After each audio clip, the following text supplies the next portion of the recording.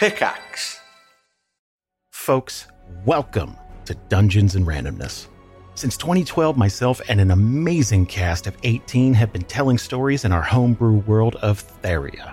4 different groups explore lost ruins, run for political office, rage against a mad king, set sail to long-forgotten islands, and so much more. Every group has a different story and flavor, and every season, or arc, has a new set of groups and stories, all building the history of our world with every single session. Literally hundreds of hours of stories are waiting for you as part of the Pickaxe Network. Check out Dungeons and Randomness wherever you get your podcasts, and we'll see you around the table.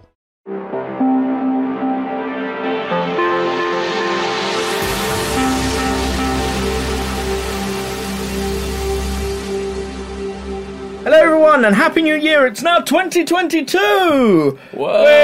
And there's still a fucking pandemic. No, it might have been fixed by 2020. What, like 4 weeks from now? Not even that, it's like 2 weeks. Yeah. Fucking hell, it is, we're in December! We're in December, my friend. What happened to this year? It went by the same as 2020 in that there was no year because it was all pandemic. So I can tell people I'm still 29 years old, so skip 2 mate, years. That's the one. I'm still not 35 yet. So, welcome back to another, this is a special episode of Video Game Movie Podcast. We're doing a roundup of everything we did in 2021. Just to sum up, you know? Yeah, just to sum up. And we're also going to look at what's coming up in 2022, ones that we've got guaranteed dates for and ones that we don't but seem likely to release in 2022. And we'll go through those a little bit and discuss our thoughts on those. And then there's also going to be a couple of things where we're going to challenge stuff said in the past on the show, and a couple of questions I have for Jamie. I'm sure he might have a couple of questions for me. But realistically, this is just going to be a conversation. Jamie did not pre-plan for any of this. No, he got drunk. Let's start with a roundup of 2021. Before we start, I just want to say thank you for everyone who listened throughout 2021. And please do help us out by sharing this out with as many people as you can. You can find all of our links, including all of our audio listening through Spotify, iTunes, Podbean, Amazon, and Google, as well as our RSS feed and our Discord, all available on our website. Just go to www.vgmovie.co.uk. It genuinely means a lot because, you know, I know some people look at it like, let's be honest, we haven't had that many listeners in the first 10 episodes we've done? 11. 11. And first is, was that including this one? No, this is 12. Right, so in I'm not closing it as 12, it's just a special. Yeah, in the first 11 episodes we've done, we've not had a huge amount of listeners, but the fact we've had any at all, like, that means the world to us. Yeah. Because, you know, the internet is full of people, and the fact that anyone listens to the crap we're saying. Well, I think what's quite nice is, as from what I've looked, and I did check. I thought it would be nice. I've just thought of this now, and I should have told you this off air, but I'm going to tell you on air. Okay. We should probably start doing some episodes where we actually review the actual games as well. Yeah, I mean, that wouldn't be Video Game Movie Podcast, would it? That'd be... No, but like as a little bonus companion piece. Yeah, that might be nice. If it's not too time-consuming, just like... So today, we talked about Kirby, the movie. Well, there's a TV show of Kirby. Jesus, are you kidding me? I'm not kidding. Called Right Back At You. I'm not kidding, that's a genuine TV show. Stop making video game movies, people. What are you doing? But you know what I mean? Like, okay, so like Resident Evil, Welcome to Raccoon City, which I'm sure we'll talk about later. You know, maybe it'd be nice to do a bonus episode looking at the Resi 2 remake, which is obviously what that was heavily inspired by. Yeah. We Could do things like that. But yeah, it was quite interesting, the demographics. I mean, with a lot of our listeners are coming from the UK. Not really a surprise. We're in the UK. Our friends are all in the UK. Yep. Probably our friends listening. That's it. Secondarily, we've got people probably listening. Your friends listening. None of my friends support this. Well, you don't have friends. No, I have a lot of pretentious friends who think video game films are below them. Sure, but I mean, they might learn something. That's the thing. I understand that there is a pretension about video game movies, and it's not... I mean, looking at the list we've got here, and we'll go through that in a minute, it's probably not unearned. There is a lot more dreck than there is gold in them there hills, but... At the same time, there is there's interesting information about all of these films. So I don't remember who said this. It was some filmmaker. you learn far more watching bad movies than you do watching good movies. Again, and that's something that I've stated about Super Mario Brothers for a long time. And my main thing about this was that I'm fed up with people saying Super Mario Brothers is the worst video game movie ever made. I thought you might say it's crap, because if you'd have said I'm fed up with people saying it's crap, I'd be like, it is. Well, people can have their opinion. I will agree, yeah. It's not the worst video game film ever made. No. Because we live in a world where Uwe Boll exists. Where noobs exist. Where Stay Alive exists. Where apparently a Kirby fucking TV show exists. Now, we don't know if that's good or bad yet. We haven't watched that. So is it gonna be good, Rory? I don't know. I haven't watched it. Do you know anything about the Kirby games? Because I don't. No, not really. Really. Isn't he just a Jigglypuff that sucks people off?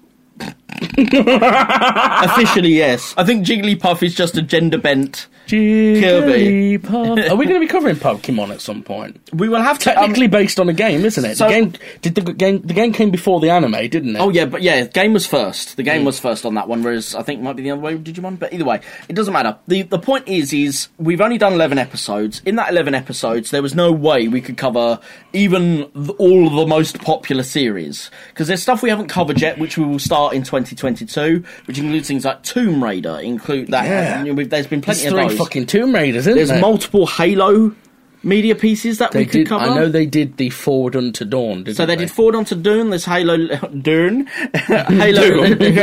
Forward Unto Dawn.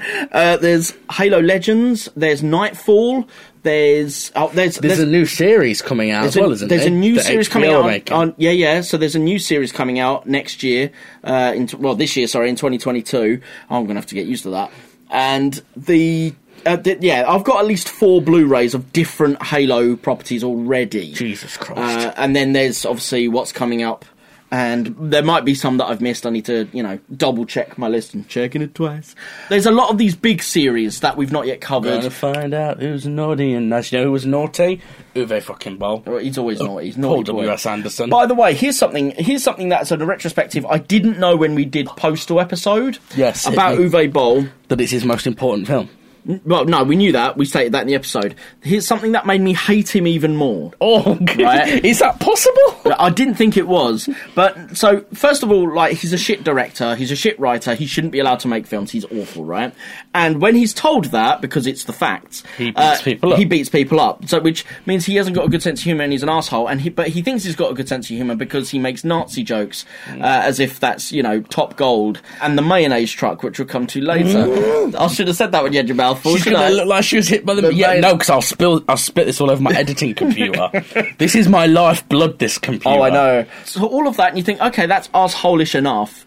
I then found a photo of him, not photoshopped, a genuine photo, where he had murdered a cheetah and had it draped over him with the blood dripping down his blood. This is my prize. And I was like... Of course he hunts. Yeah. So, can I use the hard C word on this show? For Uwe Boll, it's definitely earned. We're picking on hunters. Does that make us soy boy beta cucks? No, it makes us human. In the eyes of the right wing, though, I think it makes us soy boys. Yeah, but no one cares about them. I don't want to be a soy boy. I hate soy. I don't eat soy. I'm a vegetarian and I don't eat soy. Vegetarian? What are you talking about, soy boy? Get off. Only meat eaters on here. I don't eat soy. I would like to... I eat mushrooms and fungi. If we're going to be criticising Uwe for hunting, yep. I do want to just put out there, admitting my own failings. Unlike my good friend Rory here, I am a hypocrite. Because I love me some meat, but the idea of seeing it as the animal that it once was skeeves me out, man. Can I just say, I can't eat anything that's on the bone. I can't eat fish where you can still see the eyes and shit. I'm gonna. No, you don't understand. While I'm a vegetarian, yes, I have been since I was 5, so I've been one for 30 years. By my own choice, my family all ate meat, right? That was just on my 5th birthday, made that decision, right? Doesn't matter. My girlfriend eats meat. You eat meat. A lot of my friends eat meat. I don't give a fuck, right? It doesn't bother me. It's not the eating meat that I care about. Oh, no, I know. I'm just apologising because the internet will come for me. Yeah, of course. So I'm excusing the fact. No, fine. I know I'm a hypocrite. I admit I'm a hypocrite. It's blood sports. I disagree with hunting. Yeah, blood sports is... the fact it's called blood sport is wrong because it's not a sport. It's just psychotic. To be honest, I disagree with hunting for food because unless you live in, the middle of the mountains or something... there is no need to hunt for food. Sure. The supermarket is providing you with all the food that you need. I mean, this isn't really a podcast for this, but No. I mean, the way that we farm animals isn't necessarily good either. No, That's, I know. again, not me saying everyone should become vegetarian. But what I'm saying is vegan. they're not going to stop farming animals. You can stop hunting. Yeah, but we can improve farming standards. Yeah, by going free By range. laws. Well, not just free range, there's legal changes we can make. This is where I disagree a lot with vegans who are like, if we just all didn't eat meat, it's like, then everything would die. Oh, so I saw a documentary. There's stuff that we need to do by law to improve the standards. We won't get into this too much, but I do this myth about basically we could fix climate change if we stopped eating meat. Well, actually, I mean, I've seen plenty of documentaries, and to be fair, I don't know if they're better sourced or not than the vegan ones, but I've seen plenty that are like, the most destructive foodstuff in the world is agriculture, right? Like farming vegetables, because of the amount of pesticides we use and shit, causes just as much damage to the environment. Basically, humans are the problem, and you know what we could do to solve this? T-virus pandemic. Right, well, you've watched too much Resident Evil again, haven't you? Wesker did nothing wrong. Hashtag Thanos did nothing wrong. Oh, no. Every day, humans come one step closer to self-destruction. Okay, I'm not destroying the world. I'm saving it. So here's a question for you. Did you get all your ideas from comic book villains? Yeah, go ahead. If Uwe Boll made a 6-film run of Resident Evil movies, do you think would it be worse than the Anderson ones? Yeah. That is the most evil question on planet Earth. That's like Jigsaw. I'd wake up in the reverse bear trap and it'd be like, hello Jamie, you've wasted your life criticising Paul W.S. Anderson. Well, now you can either watch Resident Evil 2002 made by Paul W.S. Anderson on endless repeat, or you can watch this new Resident Evil film made by Uwe Boll on endless repeat. Crap! I'd set the reverse bear trap up on purpose. Rip my skull open, baby. Because, dear Lord, I can't think of anything worse. No. Like, first of all, let's just go through this. Let's imagine an Uwe Boll. Tell you one thing he'd get right. He'd make Wesker Aryan. Wouldn't he? Yeah. Except he'd make him an actual, literal Nazi. Yeah. Spencer would be literal Hitler. Yep. Jill would be some fat chick, because he likes that, doesn't he? He does like chubby girls. He likes the larger ladies. Yep. Let's see, how racist can we make a Resident Evil film? Well, that's what let's ask do. Uwe Boll. He's going to outclass us. He's done worse. Someone would call Marvin Branner the N-word. Yep, absolutely. So, yeah, I mean... one day, we're going to be on a film set making a film. And someone's going to raise this. Uwe Boll's going to come in with a machine gun and murder us. Uwe Boll should not be allowed near a film set. If he comes along, I'll be like, where was security? He's killed them. We're not allowed scum on our film set. Raging Boll has killed them. Yeah. Here's the thing, right? I'm quite happy now to call him scum because he's a fucking murderer. Yeah. He's not eating that cheetah. To be fair, you don't know that. He may have eaten the cheetah. Then it's even more psychotic. It's an endangered species. A cheetah's endangered? Yes. Of course they fucking are. Don't say that like it's obvious. It's not Big fucking cats obvious. are all endangered. I knew tigers were. I didn't know cheetahs were. Almost all of them are. They're fast as shit. Why are they endangered? Yeah, we're all fucked if cheetahs are getting caught. Fast as shit is, I think, 45 miles an hour. Bear in mind a rhino can run that. Bear in mind a car can go much faster than that. Bear in mind a bullet goes faster than that. And he had a gun, so he shot it. He didn't... it'd be one thing if he went fucking mono a mono, fist to claw. Fine. He didn't do that. He shot it like a coward. Hey, I believe Raging Boll could do it.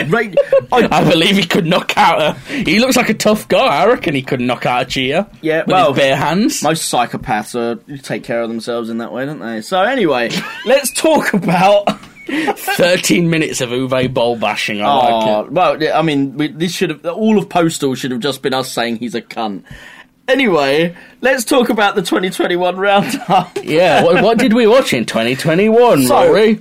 On the 22nd of October, we watched Super Mario Brothers from 1993. Strap your belt on, kid. We're going in. I stated that I would recommend it to filmmakers because it is certainly with the extras on the Blu-ray, it is an excellent showpiece of how a film can be tanked by a studio. I remember saying to you, I actually want you to bring it. I want to see the documentary where Bob Hope basically says, fuck the director. Yeah. So, I mean, there's an awful lot of stuff on there that is very important because people are so genuine and so brutal that, like, most of the time, even if a film doesn't do brilliantly, people will go, oh yeah, of course I enjoyed my experience. You know, it's because there's either a little bit of suck up, or maybe they genuinely had some experiences there. A lot of people had negatives, and very few people viewed defending Super Mario Brothers as good for their career, so they were really fucking brutal. So the good points we said on that, from what I remember, the set design was very good. Yep. The costume was very good. Yep. I think our biggest thing with that was that the studio had thrown the script away a week before. Yes, and that completely tanked the film. And unfortunately, the directors didn't do what they could have done to really rectify that problem, though there was a level of that where their hands were tied.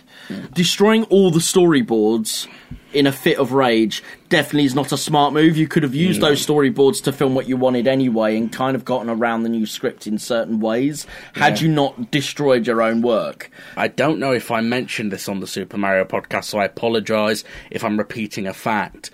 But you know the director John Carpenter? Yep. So famously not a fan of studios after experiencing studio interference. So he started shooting his films where he wouldn't do any coverage. He would literally only say he wanted a close-up for only one line. He wouldn't do the whole scene in close-up. He would literally do the one line he wanted. Right. Therefore, the studio, even if they replaced his editor that he'd chosen, they'd have to do his edit. They'd have to edit it the way he wanted it. Nice. That's clever. That's really clever. The man's a genius. It's a shame he don't make anything anymore. Isn't he dead? No, John Carpenter's not dead. He's gone into music now. Which, fair enough, if that makes him happy. Is he a rapper? No. He does, like, synthy shit. Oh, okay, fair enough.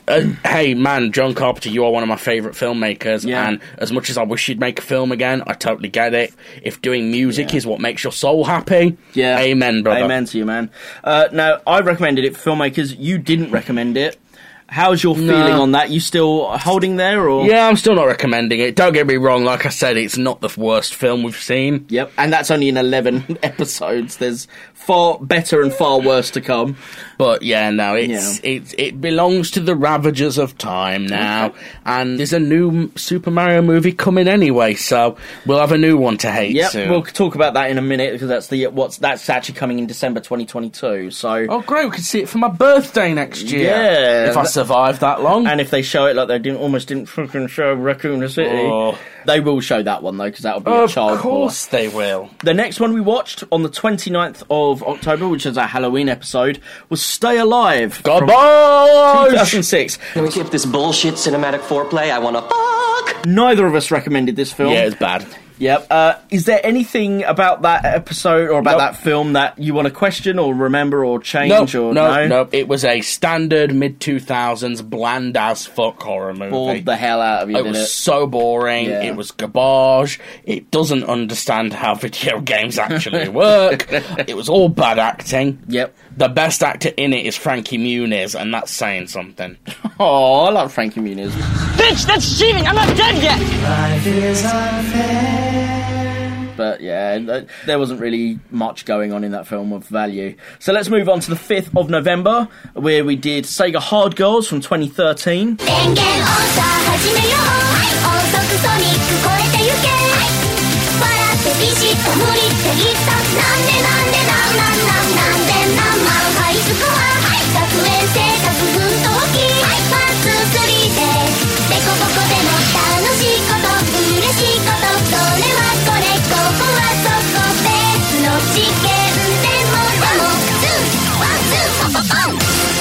Bold move of us doing that as our third episode. Yeah, I think that might be an odd one that, you know, it's very niche. It's so niche, again, that even most Sega fans don't know what we're talking about. I'm going to use clips from that, but I have to carefully pick them because YouTube is very anti-showing any footage of Sega Hard Girls. Like, it seems to have a real hard copyright lock on it, so I'd have to edit that to But crap. It's a show no one even knows exists. Yeah, and I think that might be why, because it's such a niche idea, and people would look at that and go, this got made? For some reason, the company that owns it is, like, super hardcore on you will not show this. I uploaded a 1-minute segment to show someone once. Like, just on private, it wasn't on, like, public. It was just like, oh, I'll show someone a clip from this thing. I uploaded the minute, and it was like, no, this has been deleted, this has been, like, it wasn't like this has been blocked in certain countries or whatever, it was like, this has been deleted for copyright infringement, you cannot show this sort of, it was like really hard. Yeah, it was... I think my most surprising thing about Sega Hard Girls was, didn't you find a Blu-ray copy of this? Yeah, so in America, a company called Discotheque Media released it on Blu-ray. Crying at the discotheque. Absolutely. In Japan, it was also released on Blu-ray, but obviously it didn't have English subtitles in Japan, it just had Japanese. Yeah. However, the English Blu-ray, or the American Blu-ray as I say, I had to import it. Again, doesn't work on UK players, so I had to rip it. Doesn't have the bonus episode 14, so I got a DVD version of that, and I personally translated that episode. Yeah. So I hold the only translation of that episode. I remember criticising you in episode 3. Yep. So I was like, Rory... The amount of effort. I feel like you're putting more effort in than this deserves. But this is the point. I keep telling you, when we look at films and film work, I go the fucking way. No one says I go half-mast. I fucking go. Yeah, Rory though. But for Sega Hard Girls... Sega Hard Girls, for a show literally Sega fans don't know exists. I tell you what, the second biggest I wanted surprise, to know what they were saying. Other than the Blu-ray, the second biggest surprise of Sega Hard Girls was how fucking dark the ending is. Yeah, well, it's... They die, let's be clear. I know it goes, they live on as consoles. They die. It was meant to be, like, sort of emotional and, like... bittersweet? Not even... Yeah, kind of bittersweet, but also, like, they're going on to an honourable future. And it's like... Some of these consoles aren't well remembered. Like Saturn. Saturn in Japan was well loved, but yeah, certainly as from a Westerner's perspective, the Saturn was like, oh, everyone will love me. Fuck off. And I love the Saturn. I adore the Saturn beyond belief, but there is no way I could say it was the most popular console. Even of its generation. It was the least favourite of its generation. It's an ending that's meant to be sort of hopeful, but is actually, as you say, really quite dark. They give their lives for fuck all. On the 12th of November, we did Postal, 2007. We've already made our statements about Uwe Boll. I hate video games. Neither of us recommended this. Now, you were close to the line on saying that you might have recommended it until I said the only way you could show it to anyone is to vet your friends. Yeah, and I will reiterate, it's not a good movie by any stretch of the imagination. It is a shockingly bad movie. It's a movie that I don't quite understand how he got away with making it. I was close to recommending it only in the sense of it's so bad that it's quite funny to watch it. Yes. But then you pointed out that not everyone has that ironic sense of humour that I've got, and therefore it's probably not safe to recommend it. No. Because a lot of people would actually find it very offensive. I think they would judge you. Which is not fair. To be fair. Because they might judge that. They might. To be fair, was it the Wizard episode? Yeah. Where I was saying that the joys of being British is getting to pretend we still have an empire? Yeah. But meanwhile, the rest of the world is actually laughing at us. The thing is people will take that as a joke. If you recommend something like Postal, even as a joke, people will watch it and go, how can you recommend this? And they will judge you on that ground, which isn't fair, but it's... However, I do want to clarify something on the Postal episode that after listening to it back, I feel guilty about. Towards the end of the episode when we were talking about recommendations, and you started talking about, potentially showing it to people because you enjoyed it, it was very clear that you were getting, not emotional, that's not the word, but you were, you were on a happy high. And I kind of destroyed the happy high by not reading the room. And you were like, and you were like, oh, I enjoyed watching this with you, and we had a great time because you knew that we were on the same level. We weren't judging each other. We were both sitting there going, what the fuck? And enjoying it on that level. And I enjoyed it on the same level. I want to say that now. I really did enjoy it. But on the episode, you're like, I really enjoyed watching this with you. And I'm like, yeah, so moving on. And I'm like, I was such a dick on the episode. And I didn't mean to be. I just missed the read. Yeah. So, I don't think it's, I don't think it's the worst Uwe film. It's the most offensive one. It's the most offensive, but not the worst. I don't know if it's the worst made. No. House of the Dead's very badly made. House of the Dead, Blood Rain 2 is very boring. As you've said in many other episodes, it's one of the worst things a film can be. Yeah. And Postal isn't boring. definitely. It's the one thing it's not. It's the one thing it's not, and it's the one thing, to be honest, I probably would have preferred it being in some ways, because the only reason it's not boring, let's be honest, is because it's so offensive. Yeah. If it wasn't for the offence, it would be dull. It's one of those films where the first joke happens and it's offensive as shit. Yep. And then you're like, well, it can't get worse than this, and then it does. Yeah, and to be fair to Uwe, he always finds the next level down to drop himself to. Nick Cage's brother's in it as well. Yep. And he turns a man gay with a kiss. Yes. Who then Sexual decides he's dynamo, bi because he isn't he? rubs a woman's breast. Yeah, which there's no need to decide. That's what I always like to say. Well, yeah, well, there you go. Right, what did we do after Postal? After Postal, on the 19th of November, we did Starcade, which was a TV show from 1982 to 83. Both of you had a chance to play him before the Today's Show, and one of them, as you know, is a mystery game. If you pick it in the first 3 games, then automatically you're going to win your valuable... Hello. Automatically you're going to win a valuable prize. So I think... That was our Thanksgiving episode. I think this is our worst episode. Okay. Not the worst thing we've watched. No. I just don't think it made a very good episode. Okay. It's not the right kind... There's not enough... We tried, bless us. Yeah. I listened to the the only episode. way to know is to try one. Yeah, bless us, we tried hard. I listened to the episode. But there really is not that much you can take the mick out of in a game show. So No. we really bullied the contestants quite a bit. But we were just like, hello, 40-year-old virgin. You're going to lose to this little girl. We did point out that there's no way that guy could win. No. Because if he lost, he's the pathetic guy who lost to a 10-year-old girl. And if he but if he wins, wins, he's he's just the beat a bully who beat a 10-year-old girl. Yeah, I did feel sorry for him in that ground. It was an interesting curiosity to see. Yeah. We did pad it out with us. I had to go into the history of TV Pow and things like that just to push it to a normal episode length. There really wasn't much. I think the other thing as well, we watched 2 episodes of that. Whereas we did Legend of Zelda a few weeks later, and we'll come to that in a minute. We did 4 episodes. Perhaps we hadn't watched as much as we could have done. Yeah, but there's more to go through when you've got a plot. There's a narrative, that's what I was going to say. The problem with the game show is, if we'd watched more of it, there might have been a couple of elements we could have pulled out, but in general, we'd be going, and then there was another couple of people who played some games, and one won and one didn't. Unless you get a really outrageous contestant. Yeah. I mean, we were lucky on the second episode we watched, where there was that oddity at the end, where he's just like, what's that? I don't understand that sign. He's arguing with one of the production cameraman or something. Who's obviously giving him a symbol for something, and he's like, I don't know what you're doing, I can't read that sign. And I put the quote into the episode. It's where I first started putting some of the actual audio from the media, and I've started doing that a bit more, as you probably noticed as I've gone through.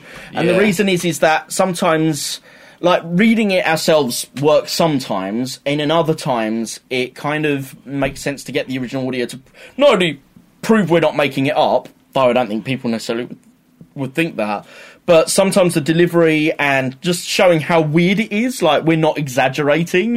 It was standout weird that he did that at the end of a proper show, and they didn't retake it. So we both said no to that one as well.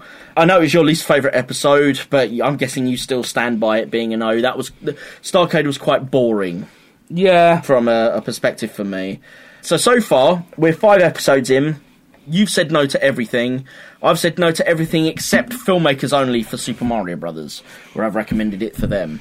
A harsh critic, what can I say? Yeah, well, episode 6 is on the 26th of November, and it's Noobs from 2012. But let me just tell you something, it's about pride too, man. Pride is sack, bro. Don't look at my junk, because I'm a grower, not a shower. But neither of us recommended this film. This was the one with the mystery girl on the cover, who isn't in the actual film, but is in the cover. Yeah, it clearly done just to sell the movie. Yeah. And the film was for free on YouTube, even though I stupidly bought the German Blu-ray. I bought the Blu-ray, I was like, oh, okay, I'll look for clips of it on... Like, after I bought the Blu-ray, I'll look for clips of it on YouTube. Oh, the whole film is here by the production company to watch for free. Yeah, it's not pirated, it's the actual production company. Giving it away for free. There you go. So no one would ever pay to watch. But luckily, I've got the Blu-ray, so I get to see it in the best quality. That extra few megabytes per second make all the difference. That badly shot film you get to see, with the camera goes in and out of focus all the time. Hey, there's 2 moving shots in that film with the camera. Literally 2 shots that move the camera. So this film was obviously most notable because it had Jay from Jay and Silent Bob in it. Yep. It had Lynn Shay in it, and it had Casper Van Dien. Yep.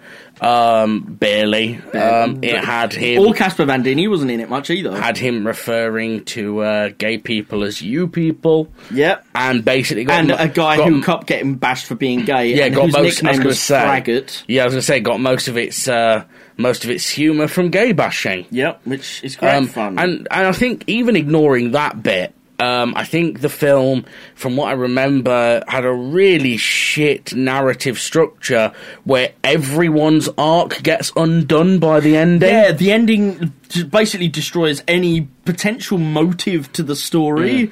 It just, and then every character is destroyed in post-credits text crawl. Yes. Like, where are they now? You realise they've learnt nothing. They've learnt nothing, and they're not, like, for example, the guy who plays Jay from Jay and Silent Bob, he hasn't started a relationship with Zelda Williams. He's instead shagging Casper Van Dien's old wife, Lynn Shay. Yeah, and it's and that's come out of nowhere. Like, he's made a couple of pervy lines. The best part, but of his film. whole thing was a romance, and then he destroys their careers for a romance he then doesn't have. The best part of the film was Armageddon.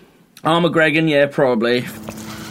Frogger. The thing is that he should have been the villain. If he had been the villain, it would have been a better film.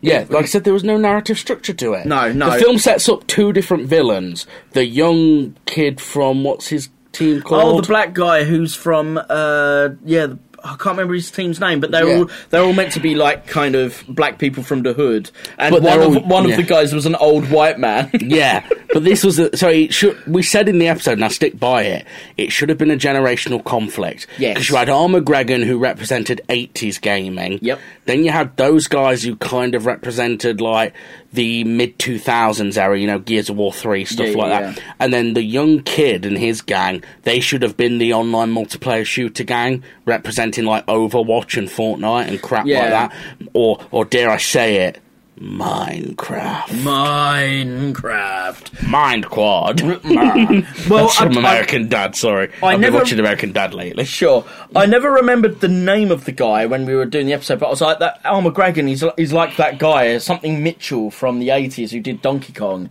The guy's name is Billy Mitchell. He had the mullet, still has the mullet. Nowadays, Billy Mitchell still has his mullet. And where Armageddon was meant to have had a snow globe business, Billy Mitchell's business is hot sauce.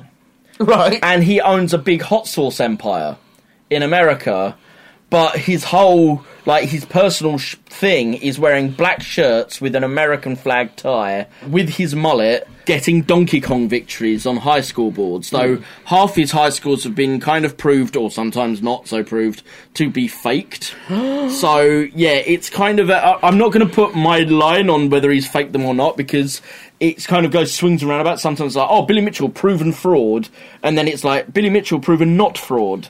So I'm keeping out of the because he does sue people who call him fraud if they don't have proof. So I'm not going to call him a fraud. In fact, he probably isn't, just to save my own bacon. I haven't got the money for you, Billy Mitchell, and your hot wing sauce agency, but there's... At the same token, there's, been a lot of stuff about him. Anyway, moving on from Noobs, it's not that good a film. Resident Evil 2002, we watched that on the 3rd of December. I recommended it as a cheesy action romp only, but not as a good film. It's not a good film, but it's average. And it's so average, in fact, we didn't even pick a worst quote for it. It was like, the lines were not good, but they weren't so bad they made a worse line. It's that level. And you obviously said no. Of course I did, because I hate Paul W.S. Anderson. Which is a shame, because he's the best director of Resident Evil. The 2002 is probably the best of the... No. That and the second one. The second one is the best one, because at least it has Jill Valentine at the beginning, it starts off as the best one, and unfortunately it devolves as soon as Mila Jovovich turns up. Yeah, and Jill else helps the second one? Not directed by Paul Anderson. Maybe that's why. Directed by Alexander Witt. Yeah. He's a great wit. So I'm trying to be fair and not just go into rage mode, because I want to be fair. It doesn't help when I jab you with how great... Because when I was younger, I didn't mind the first Resident Evil until I got more into the games. Like, the first two are the only two that are actually watchable movies, in my opinion. They are watchable. Yeah, they're watchable, you can follow them, and let's forget the games exist for a minute. Let's pretend there is only the Resident Evil movies. What a happy existence that would be. I know, and it's its own universe. they haven't yet started to break their own internal logic. Yeah.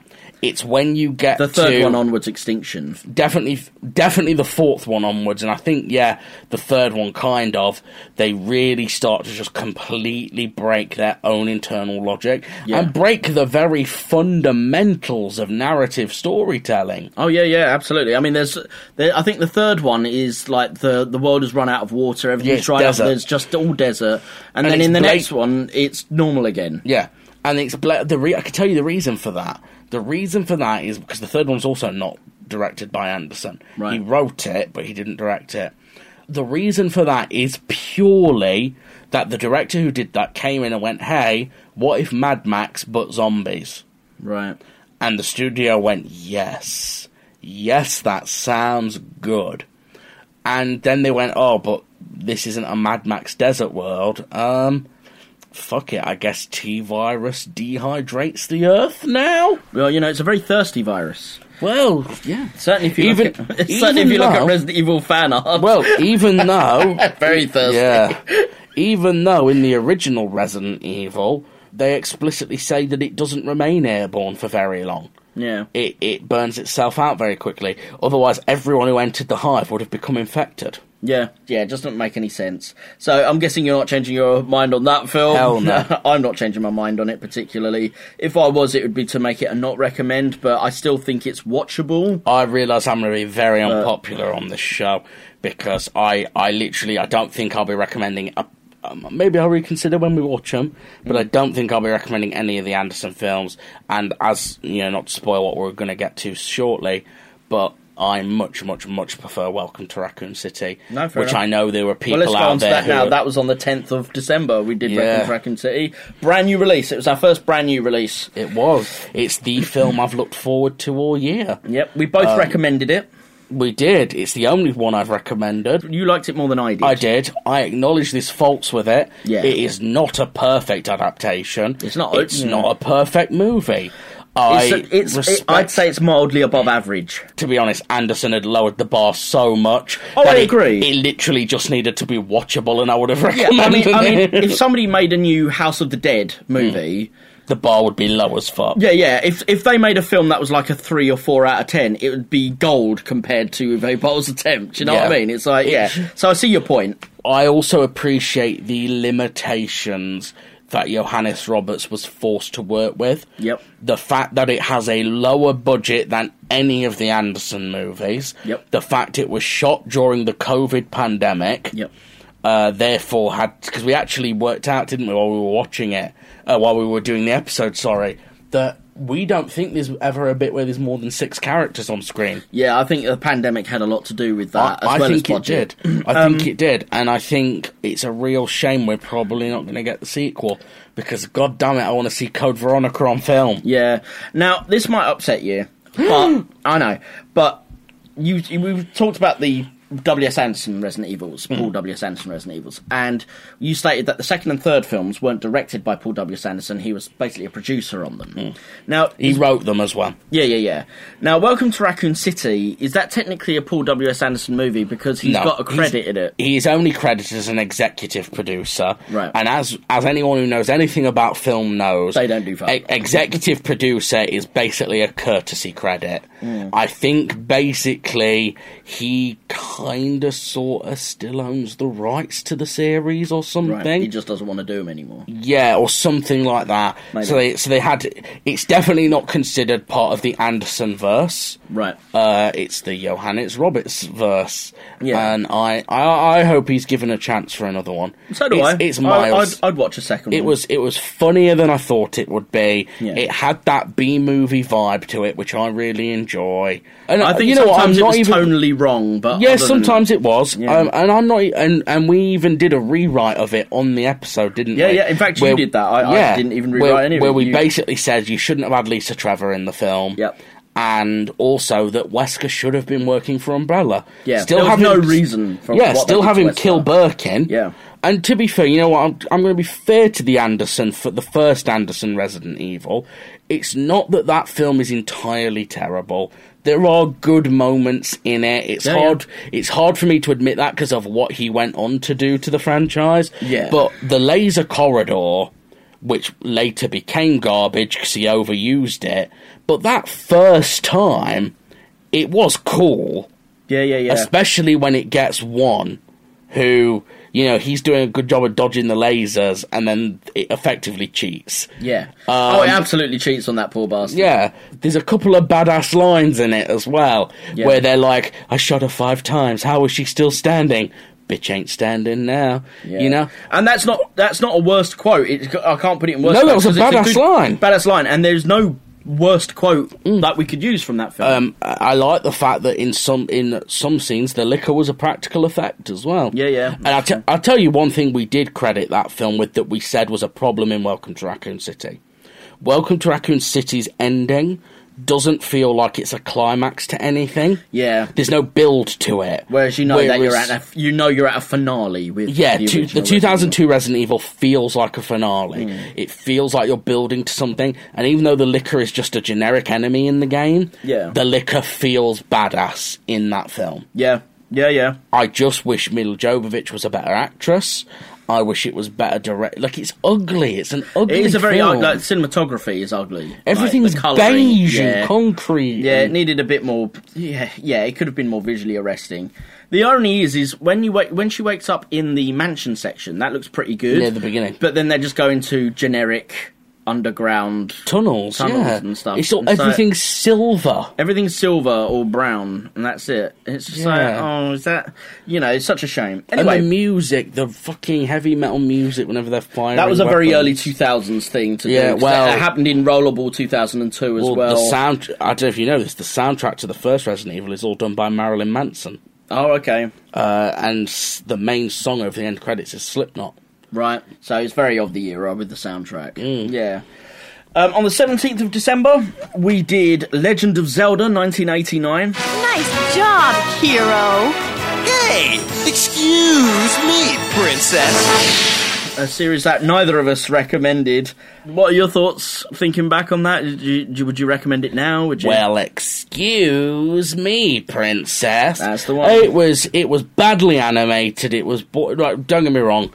We're grown men, and it was clearly aimed at children. Yeah. But it was badly animated, it was not great storytelling, it was terrible voice acting, and above all, it was weird, pervy Link. Now, I've never played Legend of Zelda. He's not pervy, but I'm sure he's not trying to... He's not a perv in any of them, from what I've seen. Yeah, well, he doesn't speak, does he, Link? No, he's got no voice. And in this, he can't help but... He can't shut up! He doesn't shut up, and it's all moaning. He's always moaning. It's Link as played by Deadpool. Yeah, well, no, he's not played by Deadpool, because he's a complete fucking incel.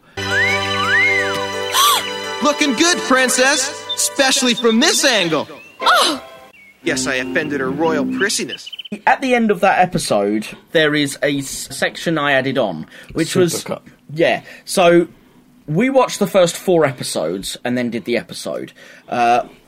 I actually took some voice samples from the 5th and 6th episodes, because I was looking for more, excuse me, princess. Yeah, he says it once in every episode, doesn't he? He says it once in the titles, but actually I found a couple of episodes where he doesn't say it after that, which means that the 29 times he says it in the 13, 15-minute episodes, he must do it 3 times in some of the others later down the line. Now... At the beginning of episode 5, I had to add it in because it is weird.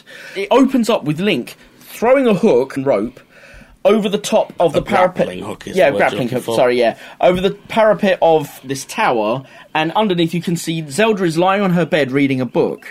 Link is trying to swing in through her window uninvited, right? And as he goes to do it, the king comes up behind him and goes, Link, what are you doing? Right, so the king's caught him, and he goes, I was going to swing into Zelda's window and try and give her a kiss. Right? Actually states it to the king, and the king goes, no. No, that's not about that, Link. There's a pause where you think, okay, king's got this covered, and then he goes, you need to take flowers. Women will do anything so long as you give them flowers. I was like, what the fuck? Her dad's in on it. Hey, what are you up to, Link? I was, just gonna swing in through your daughter's window and try to get her to kiss me. Not a chance. No? No. You'll need to take flowers. Then you might succeed. Yes. Girls are crazy about flowers. Flowers. Right. Thanks. Good luck, my boy. Ladies, want to write into the show? Let us know if that's true. And what's annoying is he does it and it works. If we give you... Does it? It works in the show. He swings ladies, in, if we give breaks you flowers, into her room, do goes, anything. gives her the flowers. She's like, oh, that's so cute. Oh, I suppose a little kiss. And obviously, as the show does, he never ends up getting his kiss because of reasons. But it's just like, how is the dad in on it? Terrible show. The most interesting thing from that show was Ganon's design. Because I didn't realise Ganon was a warthog. Yeah, obviously it's before Ganondorf, the design of the sort of more goblin human character, was invented in about 96, 97 for Ocarina of Time. Goblin. So he had that sort of pig warthogish sort of look. The one positive of Legend of Zelda that I think is genuinely good was the music, because it was very reminiscent of the games. They did a very good job with that, but that's about it. So our Christmas episode on the 24th of December was The Wizard from 1989. All right, I'm looking for a couple of kids. This one's a mental case. Have you seen him? Does he dress like you? No. Well, then he couldn't be too much of a case, all right? I hard recommended it. I was like, yeah, this is great. You were like, as much as you saw what they were trying to do, it didn't work for you. Yeah, that's right. It's definitely a film that's polarising, and just from the two of us. Now, my partner liked it. She doesn't like video games at all, but she liked the story of that, so it sold for her. It sold for me based on that story as well, and the video game stuff was just kind of a cooler side for me. But you say there was a miss there for you. And then we did on the 31st of December, which is yesterday, it was New Year's Eve, we did Sonic the Movie from 1996. What are you talking about? And I said... the animated movie, not the Jim Carrey one. That's the one, so the Jim Carrey one we will get to. We're going to watch that the week before the release of Sonic the Hedgehog 2, and we will then review that on release as well. Now, I recommended it on the Sonic fans only, kind of like old school Sonic fans only. You said you wouldn't recommend it at all, even to them. You know that there'd be a niche that would like it, but in general, you couldn't recommend it. Yeah. I don't think we've changed our minds on those, because we only did those very recently, so not much point in us delving too much over those. Fine! Don't blame me when this happened! Now, let's talk about worst quotes, because there's a couple of entries here that I want to add into worst quotes, if you agree with them. Yeah, hit me. So, we've got the first worst quote from Super Mario Brothers, which we agreed in the episode. Well, I know it sounds weird, but I mean, it's the only thing I have from when I was found. Found? Oh, I was abandoned. But she says it quite happily and cheerfully. Yeah, like she's literally just said, I bought some apples today. Yeah, I was abandoned. Oh, alright, cheers, cool, see you later. It's weird delivery of the line doesn't help as well. We had Stay Alive, where we had two quotes from Stay Alive. Was this the one about the wrist support being gay? No, we didn't include that one. Right. The two we took from Stay Alive was one from Hutch. Got a thing with fire. It's a long story, no big deal. And we also took another one from Abigail when she meets Hutch at the funeral. Oh, I think I remember this. Yep. There's so many crying faces at this funeral, and you seem to be the saddest, but you were crying. Fucking emo shit so posting. Bad, yeah. Like, that is exactly the kind of shit you expect to hear from a My Chemical Romance fan. Absolutely. And I say that as a My Chemical Romance fan. Oh, I didn't know you were that way. Yeah. No, I'm afraid Black we can't Parade, my friend. We cannot be friends. We carry on. Stop. That's triggering. You will never sing emo in my presence. Not a fan of My Chemical Romance? No. Fair enough. Sorry. Anyway, I genuinely don't like My Chemical Romance, but it doesn't really trigger me all that. We move on to Sega Hard Girls. Now, we didn't have a worst quote, so we stated in the episode there is no worst quote because it's all in Japanese. There is no way we could possibly quote anything from the show. Yeah, you don't get any bad line reads, do you? Except, over the course of several episodes, you ended up quoting Sega Hard Girls a few times. True. Also, one quick thing. Actually, an absence of a quote is also part of the worst quote, because we both agreed that one of the really bad things about the show was the Sonic episode and the fact that Sonic doesn't speak. So the absence of a quote was very bad. There's a Sonic episode in Sega Hard Girl. Oh, I see. Yeah. We both said, like, because he doesn't speak, it feels really out of character for Sonic. Yeah, the fact that he's really mute, disjointed. Yeah, I mean that was bad on the episode. However, I still want us to take a quote. Yeah. If you agree, it's not necessarily that we're taking a phrase. Like, this is quite unique, because then everything else is like, I've got a thing with fire. It's no big deal. It's a direct quote from the film. In this one, it's just a term. Word. Spillage, which in Sega Hard Girls, like when it first comes up, you're like, spillage? What are they talking about? Someone at a competition recommends that when they're doing a dress-up competition, if a girl shows spillage, then she's more likely to win. And a girl wins by showing an awful lot of spillage. And you're like, spillage, what does that mean? And then you realise that spillage means that she's got her knockers out.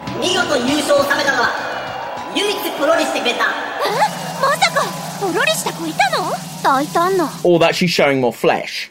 Spillage. Oh, don't say it like that. Don't say flesh. Flesh. Sounds like you're a cannibal. Jeffrey Dahmer. Oh, don't do that noise. But yeah, so because you ended up using it, you used it in the Resident Evil episode at least, as well as a couple of others. I think Noobs you used it in. You ended up using the word spillage, and so did I afterwards, going, this makes sense. That it's just because it's such a cringe term. There is no way you should ever refer to a woman's nudity as spillage. No. It is disgusting. Which implies it's accidental as well. Like, oh, look, my breast just spilled out. Oh, no, there's the spillage. I want to enter that in. Are you happy with that? Yeah, go ahead. Yeah, we're going to put spillage in as a worst, not as a quote, I suppose, but as a phrase. Postal, we had one, which was... Whoa, ho, ho, did you see that? Yeah. One date with me, she'll look like she'd been hit with a mayonnaise truck. Yeah. Yeah. Did we also put the Watchtower one in? We didn't. It's up to you if you want to add that line. Oh, it's a terrible joke. It's a terrible really joke. I don't joke. think it's his, though.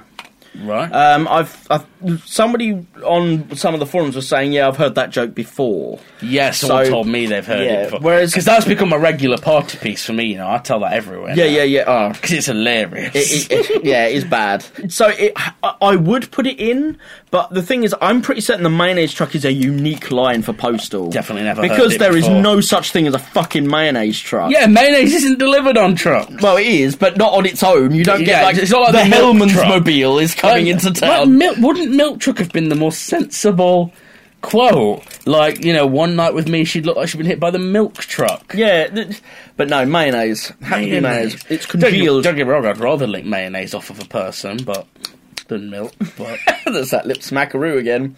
Starcade, we had a quote. Surprisingly enough, we found one. I know what it was. It was the C didn't do too well that round, but she actually did really well. No, that wasn't what we used as the worst quote. Is it the little girl when he says, "Are you excited?" or something, and she goes, "Yes," or something like that. No. So the worst quote we had for this was from the 4th season episode, and it was the guy saying, 1970, a great year, but not a great score. That's too bad, James. You did some research on this. I did some research, so allow me to show you. You fact-checked old Jeff. I did fact-check Jeff. Now, bear in mind, Starcade is an American show.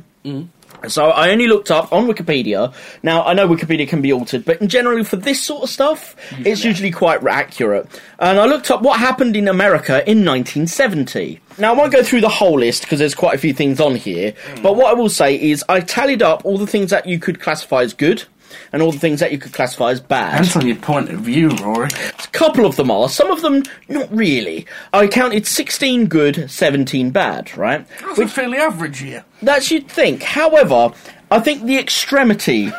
it makes the difference here. Like, the extremes of the bad way outweighed the extremes of the good. So what are you good? Give me a good. So, the first good, for example, was All My Children first aired on ABC.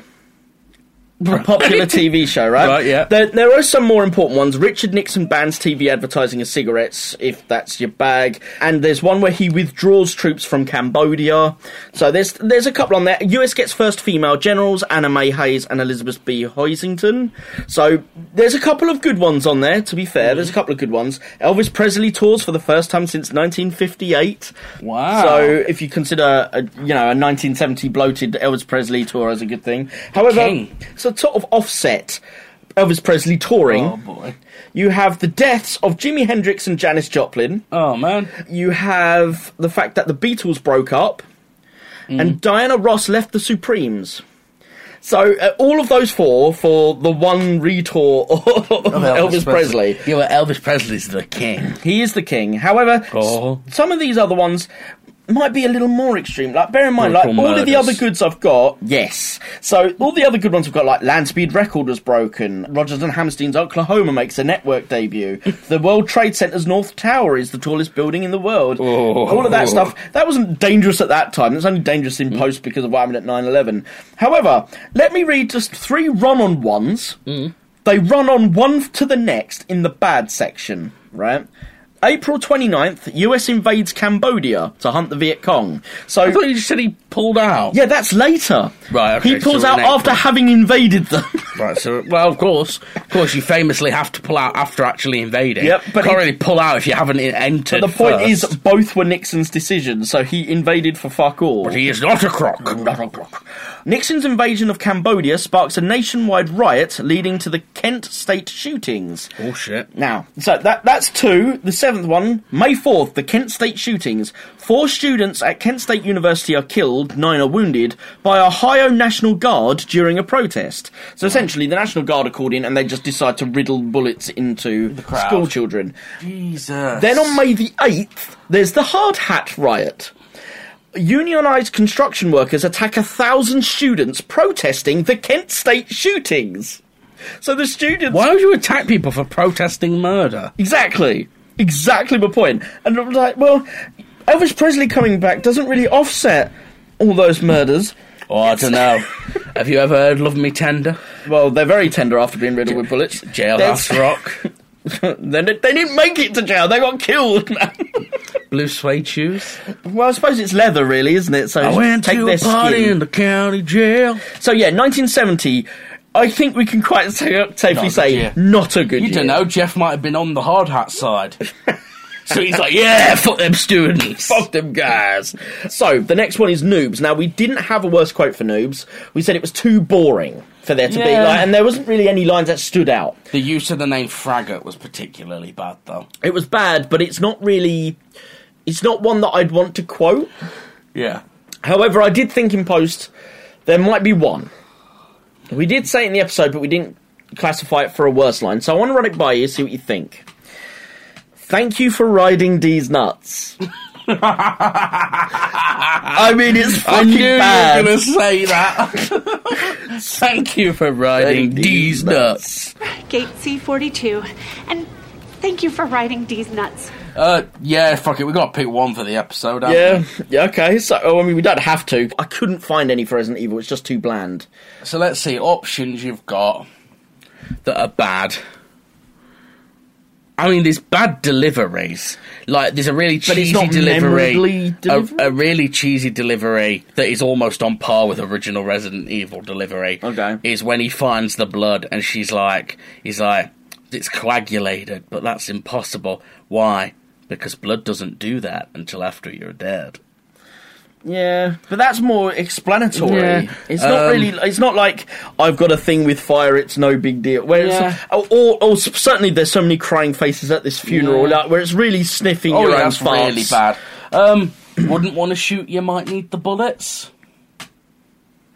Is that a bad line? That's what I mean. It's like it's not a. I mean, thank you for riding D's nuts. It's so bad. You're like, oh my god, I tell really? you what's pretty cheesy bad is when the Red Queen, which remember is a emotionless computer, goes, "I've been a bad girl." Oh, that is bad. That is bad. I when remember she's that. let out the liquor. Yeah. Maybe we should throw that... Jesus, she's gruffing away there, son. I think we should throw that out to an audience. Yeah, what's the worst line in the 2002 Resident Evil movie? Yeah, and you know, do you think it's I've been a bad girl, or is it maybe another one? I couldn't find any that were interesting and dumb enough. Unfortunately for me, that makes it more boring as a film. So we move on to Welcome to Raccoon City. We had 2 from Jill. Both from Jill. Yeah, man, Jill. Jill had some shit lines. Although we did agree that Birkin's "Did you think you could be part of my family" came out of fucking nowhere. That came out of nowhere. I don't think the line is bad. It's the fact that it's There's how no it's placed build-up and there to was it. no build-up to it. Whereas You Snooze, You Lose, It's a Jill Sandwich now is a bad line. Yeah, but it's not as bad as How Would You Rather Die Eaten by a Giant Shark or Giant Snake. Be swallowed whole by a snake or a great white shark. Both of those are bad lines. What's the best line in it? I think it might be. Just a little crush. Probably. I think it might be. I think it has to be Irons. I did this imitation in the thing, but I want to do it again. Yeah, go ahead. When he's like, who's Oswald E. Spencer? He's like, he was the owner of the Umbrella Corporation who built this mansion, and he lived there until his death in... What the fuck are you doing here, Rocky? Yeah. You said everyone in the briefing room. Not you! Who's manning the front desk? Get out there in case an old lady needs to rescue a fucking cat up a fucking tree. Yeah. While I may have added more fuckings in there. Sure. But Brian Irons definitely has the best lines in that film. Brian Irons sweeps the floor with best lines in that film. And probably the best comedy delivery, Donald Logue, as well. He's very good at that, though. Although, yeah. I do want to throw a shout out to Avon Yaguirre as well, who played Leon. Leon plays it well. He had good comedic timing. And do you know what I didn't like what they did with out? Leon, but the guy delivered it well. You know, he's actually a Disney Channel actor. Most of them were, I think. When he was younger, no...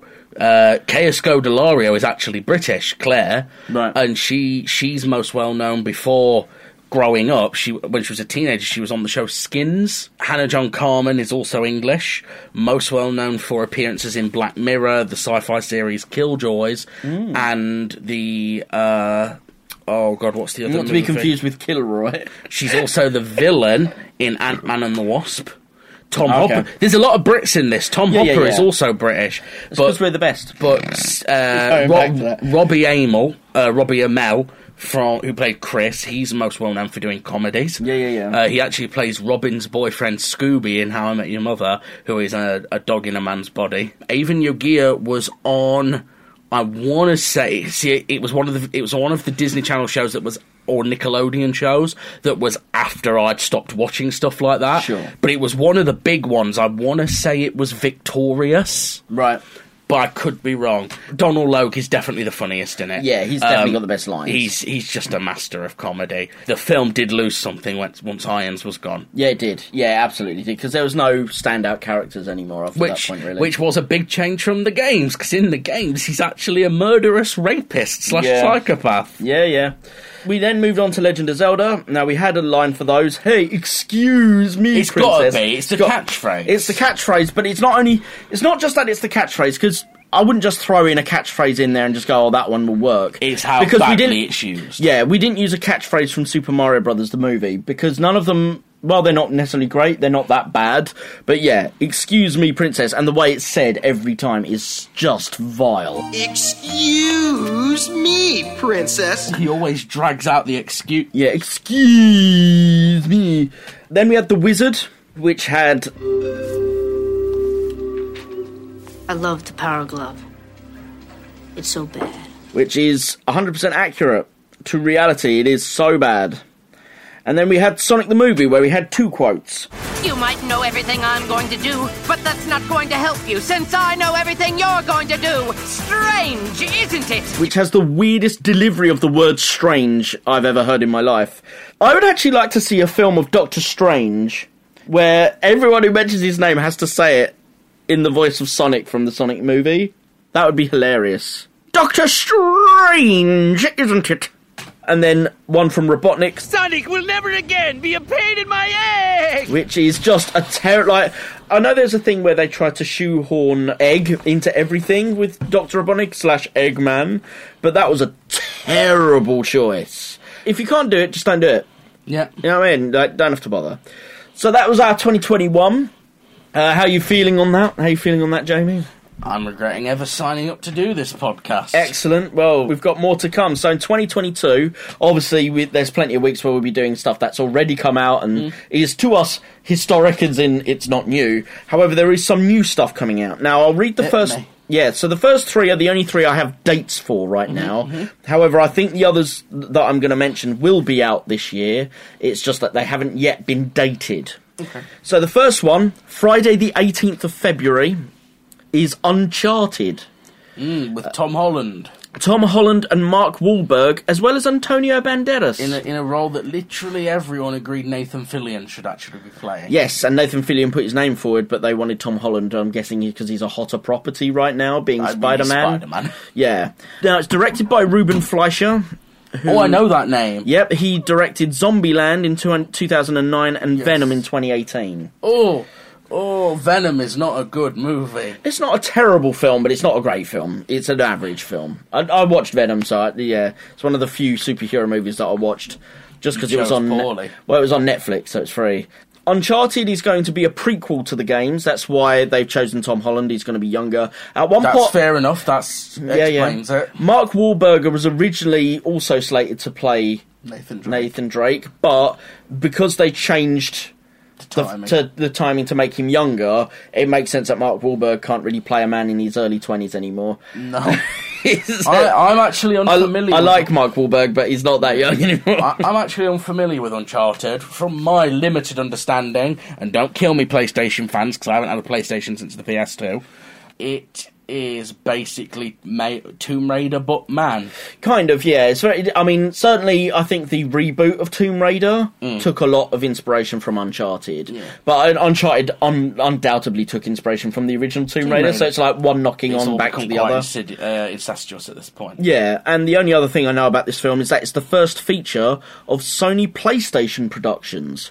So while Sony has their own production studio, it looks like they've opened up a unique production studio for Sony PlayStation, which is interesting and different. That is interesting. Yeah.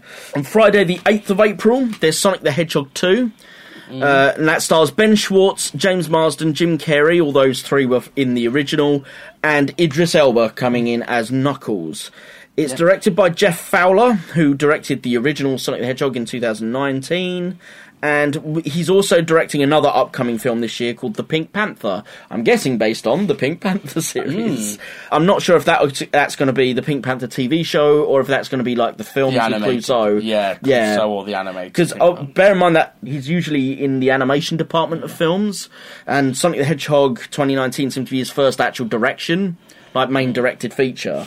So the fact that and Sonic the Hedgehog 2 are both heavy on CGI leads me to believe that the Pink Panther might be an adaptation of the animation rather than the Clouseau films, but I don't know that for sure. All I know is that that's a name that's in his repertoire. Interesting note about this movie, it is confirmed that for some reason they didn't do this with any of the other characters, but Tails will be voiced by the voice actor from the games. Yes, I don't think they could find a celebrity that would pull off a similar enough voice to Tails. Yeah. Well, Sonic, we all did it together.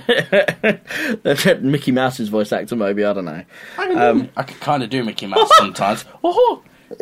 Jeepers, Pluto.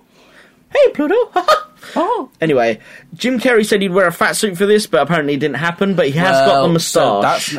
Here's the thing, and I'm allowed to say this as a fat guy before the internet comes for me. Apparently it's offensive for thin actors to wear fat suits now.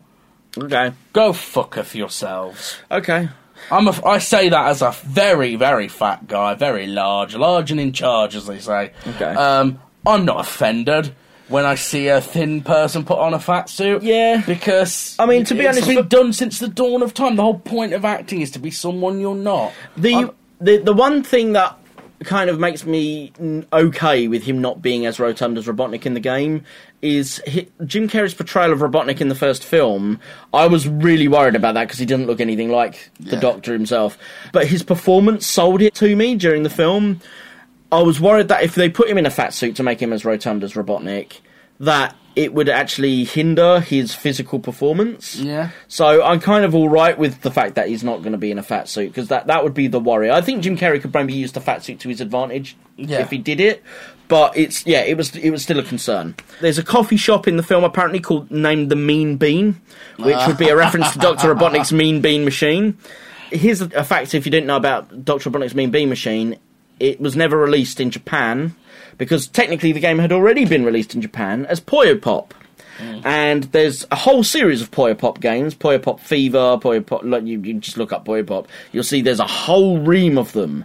It was just because at the time they didn't think that Puyo Pop would sell as a brand in the West, because it had very anime characters in it, in the chatty sequences in between levels, and it was all sort of like, oh, everything's all amazing and poppy, and it's so super childish anime. And they're like, no one's going to buy this. That they turned it into part of the Sonic franchise to try and sell it. And Gun is apparently in this from Sonic Adventure 2, though apparently according to this, and I don't think this is accurate to the games, but it does say on IMDb that Gun stands for Guardian Units of Nations. I'm not sure if it stood for that in the games. I don't recall that ever coming up before. No. So I'm guessing that's just what it's meant to stand for in the film. But that's Sonic the Hedgehog 2002. Sonic the Hedgehog 2, I don't know why I said 2002. Wednesday the 21st of December, we have Super Mario Brothers the movie, starring Chris Pratt as Mario, Charlie Day as Luigi, Jack Black as Bowser, Anya Taylor-Joy as Peach. Now, Anya Taylor-Joy might be a name that's not familiar to as many people. Oh, I don't know. She's had a few big hits these last few years. Yeah, specifically Queen's Gambit on Netflix. Gambit, Last Night in Soho. Yeah, so she's definitely a name that's earned a place there, but I just know that... Oh, she's a terrific actress. Oh, she's fantastic. I'm not going to lie. She's too good for a Super Mario Brothers film. Yeah, and Seth Rogen's in it. He's Toad, isn't he? No, he's playing Donkey Kong. And oh, yes, he's Donkey Kong. Now, if anything turns me away from this film, it's Seth Rogen being in it. Because Seth Rogen can't act. Actually, I could... Seth Rogen is just Seth Rogen in everything he does. He's not what turns me away from it. I can see him as Donkey Kong. What turns me away from it, and I realise, again, I'm going to be the internet's whipping boy for this, is Jack Black as Bowser. Oh. I don't think that's going to be any good. But to be honest, and I like Chris Pratt and Charlie Day, I know it's fashionable to hate Chris Pratt at the minute, because apparently he's offended people because he's religious or something. I couldn't give a fuck. But yeah, I don't know the story. If anyone wants to tell me, feel free to. But basically, like... The characters are meant to be Italian-Americans. And none of these Bob people Hoskins at least did an Italian-American accent. He based that on his Italian-American accent he put on for Who Framed Roger Rabbit. Yeah? Yeah. I just can't see, and I could be wrong, I may be underestimating their acting ability. Yeah. But I don't see Charlie Day and Chris Pratt being able to do authentic Italian accents. Now, I think it's been confirmed they're not going to. They're just going to do their standard American voices. Oh, no, they can't just do their own voices. So, there's a whole... this is what annoys me with this. Like, they're not hiring even Seth trying. Rogen because you think his voice sounds similar to Donkey Kong. That's the only reason. Because he doesn't do voices and he doesn't do acting. So you'll just get Seth Rogen painted over by Donkey Kong. You say that, but I actually want to see... There's a Seth Rogen film. It was a low-budget, independent, artsy film that got lots of attention called... I think it's called An American Pickle or something like that. Okay. But apparently, that's an actual acting role. Like, he's not just Seth Rogen in it. I'd like to see that. Maybe. However, the other thing that doesn't really help with, like, my trust in this film... It's got two directors. Oh, we've been here before. Aaron Horvath and Michael Jelenic, right? Now, these are two names that I've not heard of before, so I looked at their history. The only thing, really, that they've ever done before is Teen Titans Go. So, I mean, just to put parallels to the 1993 movie out here, full of celebrities, some of which you may or may not be well cast for the roles. I mean, don't worry, it was a bad film. But it's not to criticise him because he's a lovely guy, but it's a big drop from Dennis Hopper to Jack Black, isn't it? Yeah, it's not quite Dennis Hopper. Is it? You know what I mean? You've got the fact that, chock full of celebs, directed by two directors, not one, and not husband and wife this time. Not husband. Well, maybe you don't know. They might be. What did you say their names were? Well, they're not married, but they weren't married in Super Mario Bros. 93 either. Were they? No. Oh, that's something I made up in my head then. Well, they were a couple. Right. They didn't share a last name. They were both... And I don't think they ever got married. But yeah, so the two directors of this are only known for one thing, Teen Titans Go. And similarly, the two directors for Super Mario Bros. Movie prior were only really known for Max Headroom. So they'd done something that was popular and then got given the Mario license. Yeah. So I just think there's a lot of red flags here that people are forgiving because it's animation. But bear in mind that just because something's animated doesn't make it gold. I mean, you say people are giving it a pass. Literally all the feedback I hear for this movie is people are hating on it. Right. Because people are very against the fact that Chris Pratt's been hired. I just want to clear something. I like Chris Pratt, but if he's not going to bother doing a voice, and it's just going to be Chris Pratt's voice, then no. Yeah, it's the wrong voice for Mario. Yeah. He doesn't sound like a short, fat Italian Now, plumber. Charles Martinet, who does the voice for Mario in the games, he is in it. He's been given a cameo as some other character, which is weird. But yeah, I mean, all the other characters, Toad is in this, and it's Peele, I think. No, it's Key from Key and Peele. Oh, okay. So yeah, there's a huge amount of... But again, it's every role is what celebrity can we squeeze in, and not necessarily what actor would fit this role. And this is something that a lot of people on the internet kick off about. I don't know if you've ever seen this. This has been on the last few animated movies that have come out. Basically, people are angry that whenever an animated film comes out now, the fashion is to not use voice actors. Yes. It's to use celebrity actors. And this is exactly what this is doing. So I feel two ways about this. Because on the one side, for example, using Mario as the example, this clearly is all wrong. Yeah. It's all kinds of wrong. But on the other flip of that, as an actor myself, regular actors are also voice actors. Not necessarily. There is a slightly different skill required. Like, some of these people, though, like, they literally claim like it's a completely different thing. It's not. It's just that voice actors don't have the X factor that producers are looking for to be on camera. Well, no, sometimes voice actors can do extra stuff with their voices. I mean, you look at some of the ranges available to people, like to certain voice actors that aren't necessarily inherent in most day-to-day actors. In my opinion, and this is where we get into the fact that a lot of actors are hired for their looks and not for their voices, most good actors should be able to do those skills. So take someone like Benedict Cumberbatch, because he's done loads of both. Benedict Bundercatch. So Benedict Cumberbatch, he literally has been in everything from theatre to film. Yeah. He's done lots of animated voiceovers, and people go, well, he's a celebrity. Even before he was famous, Benedict Cumberbatch was doing like Big Finish radio plays. Right. And things like that. I'm fairly certain he's in some of the Doctor Who radio plays. Okay. I'd be wrong on that, but I'm fairly certain he is. So, like, he is an example of someone who can do both. Yeah, who's had a bit of experience, at least, with voice acting. Yeah.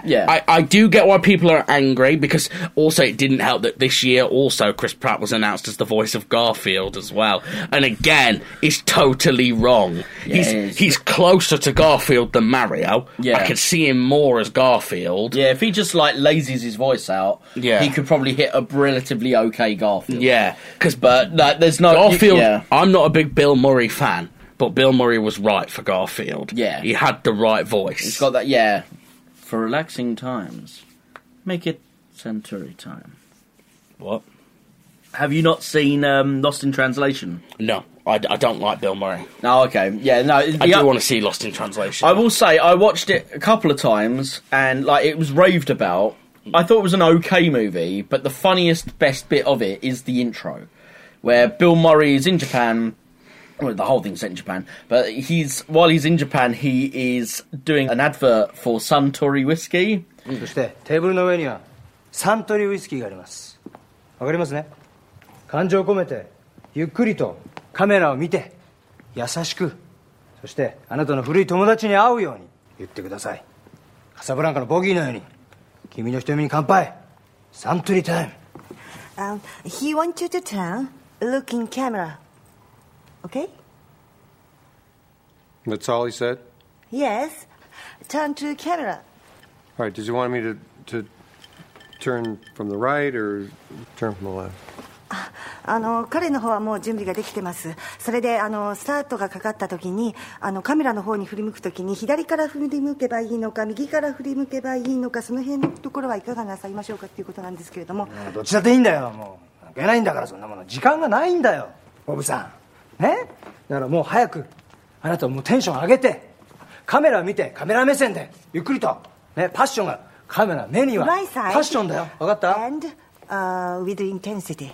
Is that everything? I mean, it seemed like he said quite a bit more than that. あなたの言ってることはウイスキーのことだけじゃないんだから。わかる？古い友達に会うように優しくジェントリーにね、そして心から湧き上がってくるテンション、これ忘れちゃダメだよ。Like an old friend and into the camera. Okay. わかった？あなたはウイスキーを愛してます。It's Suntory time. Okay? Okay. For relaxing times, make it Suntory time. カットカットカットカットカット。本当に分かってんなんだ、とぼけちゃって。これはサントリーの響きだよ。高いんだから、サントリーの中で一番。もっと高級な気持ちでね、日常的なお酒じゃないんだよ。Could you do it slower? 最高な気持ちで。More intensity. For relaxing times, make it Suntory time. Cut! Just see how pissed off Bill Murray gets, the fact that he can't finish the scene, and he doesn't understand why, because the translator's giving him literally sod all to work with. But yeah, so there's that. So those are the dated ones. There was another one that was dated for the 4th of March, which was Minecraft the movie. Dear Lord. Yes. However, it seems to have been delayed or cancelled throughout COVID. Hopefully cancelled. Yeah, it's currently stated, it's not fully cancelled, but it's stuck in development hell, and it's currently been indefinitely delayed, which I don't know why they don't just say cancelled, because indefinitely surely means it's never coming. Hopefully. Which means cancelled. But yeah, so that was something that we're going to make. We're getting another Halo series this year, aren't we? So I'll come to that in a second. Now, there's not much information on a lot of this stuff, so I've written down what I can, but obviously where a lot of this stuff is still rumoured or is only very early on in the day, there's not much information going. So first of all, Cyberpunk 2077 has a TV show coming out on Netflix this year. Will we only get half of an episode and you have to wait over a year for them to download the rest? Yeah. It's called Cyberpunk Edge Runners, so they've dropped the 2077 just in case, I suppose, the game isn't as popular. And it seems on IMDb that there's 10 episodes slated. Will Keanu be in it? I don't know. There's no information about directors or cast or anything like that yet, yeah. So all I know is that there's an artwork for it, but it's like a poster artwork, probably a pre-production artwork, and then 10 episodes is all I really know. But it may, I mean, even that's technically just conjecture. There's Tomb Raider 2, which is a sequel to the Alicia Vikander film from 2018, by MGM and Warner Brothers. Now, Alicia Vikander is coming back as Lara, and Kristen Scott Thomas is coming back as Anna Miller. The director is Misha Green, who was a writer primarily, and wrote several episodes of Sons of Anarchy, Heroes, Underground, and Lovecraft Country. So she's got a lot of cojones when it comes to writing, though I've not seen, or I didn't really hear of anything else that she directed. So I'd be interested to see what she does with it. At least it sounds like she's worked on stuff with heft before. Certainly Sons of Anarchy is not light watching. So hopefully Tomb Raider 2 will have some balls, which is an ironic statement considering it's a female-led series, but you know what I mean. As well as that, there is a Tomb Raider anime coming out this year. Oh. It's a Netflix series, and the only thing I know about it is that Hayley Atwell, who was an actress from Agent Carter, is going to play the voice of Lara. She's not just from Agent Carter, she is Agent Carter. Well, there you go then. The game voice actor for Lara isn't in it, it's Hayley Atwell instead. We also have Assassin's Creed 2, apparently. Right, yeah, like, this is the one that it's hard for me to believe, because didn't Assassin's Creed 1 bomb? Yeah. Like, it's a really bad film from what I've heard. I've never seen it. Well, I think it might be because the franchise as a whole is still very popular. Certainly so after taking another shot. Yeah, I mean after the Viking one came out, Valhalla, and that was very popular. Right. You know, so perhaps they might take another crack, but there's no information still. Yeah. Not even on cast. We don't know if Fassbender's back or any. There's literally no information other than it's kind of said to exist, and it's again by New Regency Productions, but that's about it. We don't know anything else. It could just be that they're holding it there until they can give more info. However, there is another Assassin's Creed property coming this year. Dear God. Which is a Netflix series again, but this one's going to be live action. not animated, and it's going to be produced by Ubisoft members.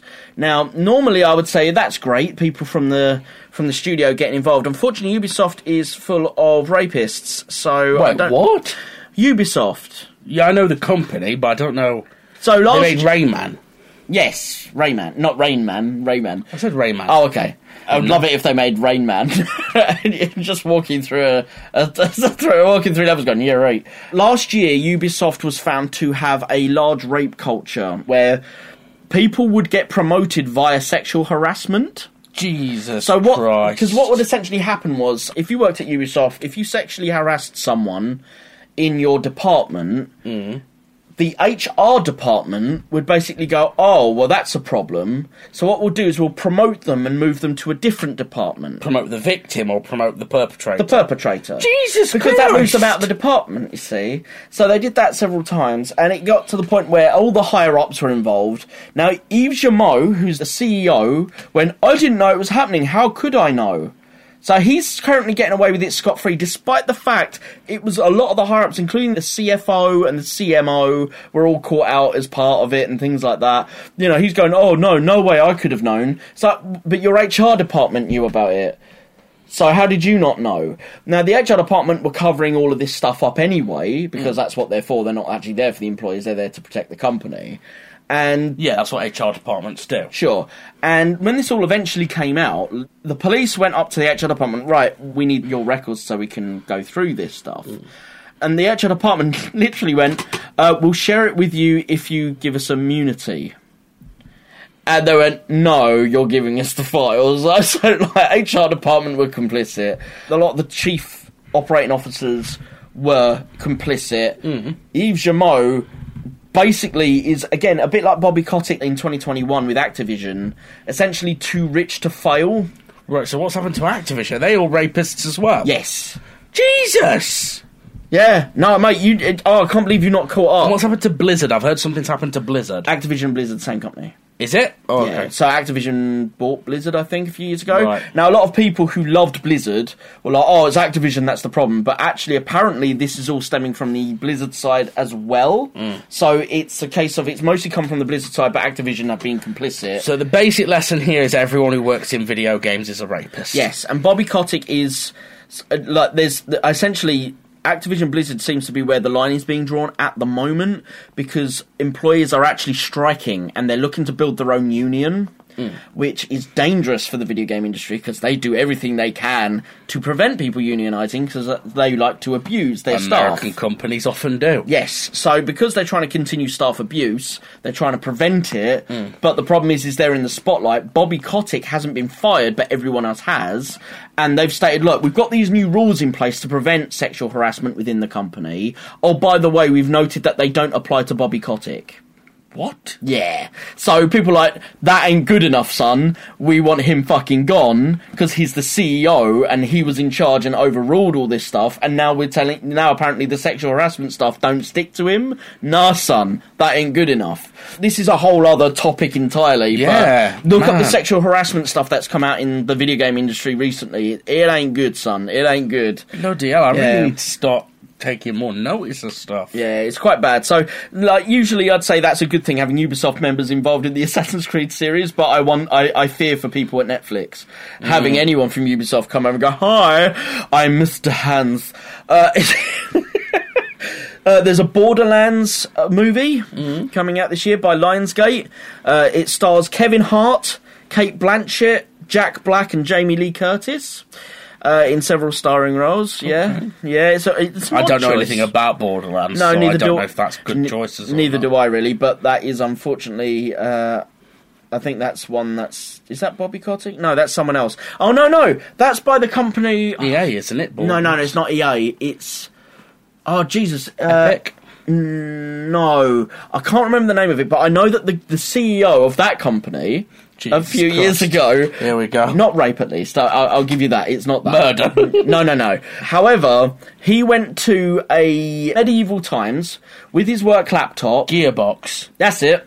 He went to medieval times with a USB stick in his laptop to do some work while he was eating at medieval times. And he left, but he left the USB stick behind. Oh. Someone found it, and they found not only stuff to do with Gearbox Entertainment's upcoming releases, but also a lot of porn. Not of the child variety. No, I don't believe so. No. Oh, well, to be fair, like, he shouldn't be doing it at work, but... No, but it's like... a free country. He's a fucking multi-millionaire CEO. Buy a second USB stick. It's... You know what I mean? Sometimes, leaving that in a child-friendly restaurant is not a good look either. I mean, that guy's an arsehole. He's been proven to be an arsehole in different things as well prior to that. Oh, right. Okay. But, I mean, like, I want to make this clear. He's not on the level of Activision... Or Ubisoft. Well, fuck those companies, at least I guess. to my knowledge. I will be boycotting all of their products then until they resolve That's this why issue. I haven't bought any Ubisoft. I don't buy you Activision. Let's be honest, I only play Capcom games. No, well, that's fine. They've actually... I think that's the reason they've done really well recently in the Game Awards, because they're the only safe company left apart from maybe Sega and Nintendo. Everyone else is like, oh, look, there's rapists. Oh, look, there's porn. Oh, look, there's this... fraud and all sorts. Yeah, it's just... I mean, I'm not saying those companies are gold either. They're far from it, but at least there's nothing that extreme to stick to them. But yeah, so the director of Borderlands is Eli Roth. No, Yep. really? The horror guy? Yeah, so he's done Hostel, The Green Inferno, House with Cabin a Clock in Fever. Its Walls. Yeah, he's done quite a lot. He's quite a well-known commodity, Eli Roth. I didn't know he did House with Clock in Its Walls. Yeah, 2018. Yeah, okay. Now, there's the one that you mentioned, Halo, which apparently is going to come out on Paramount Plus. Is it Peter Jackson doing it? No, that was years ago he was going to do it. That was years ago. He's not anymore. There's not actually any cast and crew yet attached to it, but they are ramping up the promotion right now. So it looks like we might get a release date sooner rather than later. But at the moment, there's still no release date. And according to IMDb, there's 9 episodes for that. Now, again, that's still rumour. There could be more or less. But at the moment, it looks like there's about 9 episodes. There's not much information yet, but there is at least a lot of promotional artwork coming out right now. So there's stuff there to look at. And the last one is The Last of Us. Now, that's a mini-series, isn't it? Yes. Now, there was a film that's still currently in development hell and is unlikely to be made. But this is the TV series by HBO. And now, there's 10 episodes rumoured for that. And it stars as Joel Pedro Pascal, who is, to most people, the Mandalorian. Yep, also in Game of Thrones. He is also in Game of Thrones. And, in fact, the person playing Ellie, I think, is also in Game of Thrones. But I haven't written her name because I'm an idiot. And that's literally because I'm an idiot, not because I didn't think she was I had a tired hand. I've been writing a lot. Episode 1 of the series is apparently written by Neil Druckmann, who is the writer and director for the games, and episode 6 was directed by Neil Druckmann. Okay, so that's an interesting thing. And also Gustavo Santo... Hang on, let me get this name right. Gustavo Santaolalla, I think that's said correctly, the person who scored the video games, he's come back, he's going to score the series. Okay. So, audio-wise, as far as the soundtrack's concerned, it should be very accurate, and there's at least some influence from Neil Druckmann, so that it should follow that quite well. Whether that's good or bad, because some people got angry after Last of Us 2, I don't know, but... ho-hum. So I think that's upcoming. Just to add one more to the upcoming, which is very, very rumoured, as in, I don't know if this will come out next year, or this year, should I say. I don't know if this film is happening at all, but I think it's an interesting thing worth noting. French director Christophe Gans, or Gans, I don't know how it's pronounced, is... he claims, but no one else has claimed, so no studio has said this. He claims he is intending to return to Silent Hill. Yes. So he directed Silent Hill 1, he did not do Silent Hill 2, because the studio were trying to force him to make it into an action movie, and he didn't want to do that. Yep. But the second one famously did not do well. It's very, very bad. The first one is very good. It's definitely a contender. I'm not going to say the best, but it's definitely in the conversation for best video game adaptation ever made. And he is talking about returning to Silent Hill. Ironically, something else to go alongside that. So, Silent Hill film director returning to potentially do a Silent Hill 3 movie. Silent Hill, the original game director, the Japanese game director, returning to the horror franchise, but not to Silent Hill. I don't think the name is particularly good. Splitterface. Yes. So it looks like horror might be back on the menu. I watched the trailer for that the other day. Oh, I haven't seen the trailer yet. It looks like a PS2 game. It doesn't look great. Yeah, this is the thing. Like, I'm a big Silent Hill fan, and do you know what's one of the really annoying things about Silent Hill? What, the film? No, the franchise as a whole. Oh, the franchise, yeah. To like the general public audience. Everyone associates Hideo Kojima with Silent Hill now, and you're like, no, Hideo Kojima. He did one game that never came out. He made one playable teaser and never made an actual Silent Hill game. But apparently, apparently him and Konami may have worked out a deal. Yeah, that's been said for a little while. I don't know how that will go because Konami are not. Konami are a terrible fucking company, and apparently are not interested in making video games anymore. No, they only want to make mobile games and slot machines. Apparently. Yeah, and to be fair, they're doing well with slot machines, aren't they? But I'd just like to point out, yes, horror does seem to be getting popular again. And, what's that? It seems odd to me. Obviously, I know it's my favourite franchise, so I know I sing its praises all the time. But there was a horror boom sparked in the late 90s by the release of the original Resident Evil. Yep. That sparked the survival horror craze. And all of a sudden, Resident Evil goes horror again. Sells really well, like Resident Evil 7 is like one of the best-selling Resident Evils. Yep. So is the 2 remake, and I think Village is on track to become the best-selling Resident Evil game ever made. Suddenly Resident Evil goes horror, and suddenly everyone wants a piece of the pie again. Yep, absolutely. But I would absolutely love another Silent Hill game. Yeah, Silent Hill is legitimately terrifying. Yeah. The first few games are. I've actually never played the first one. I've got it and I need to play it. Nice. But Silent Hill 2 and 3, man, fuck me. Yeah. So the only other thing left is if there's any questions. I've got a couple for you.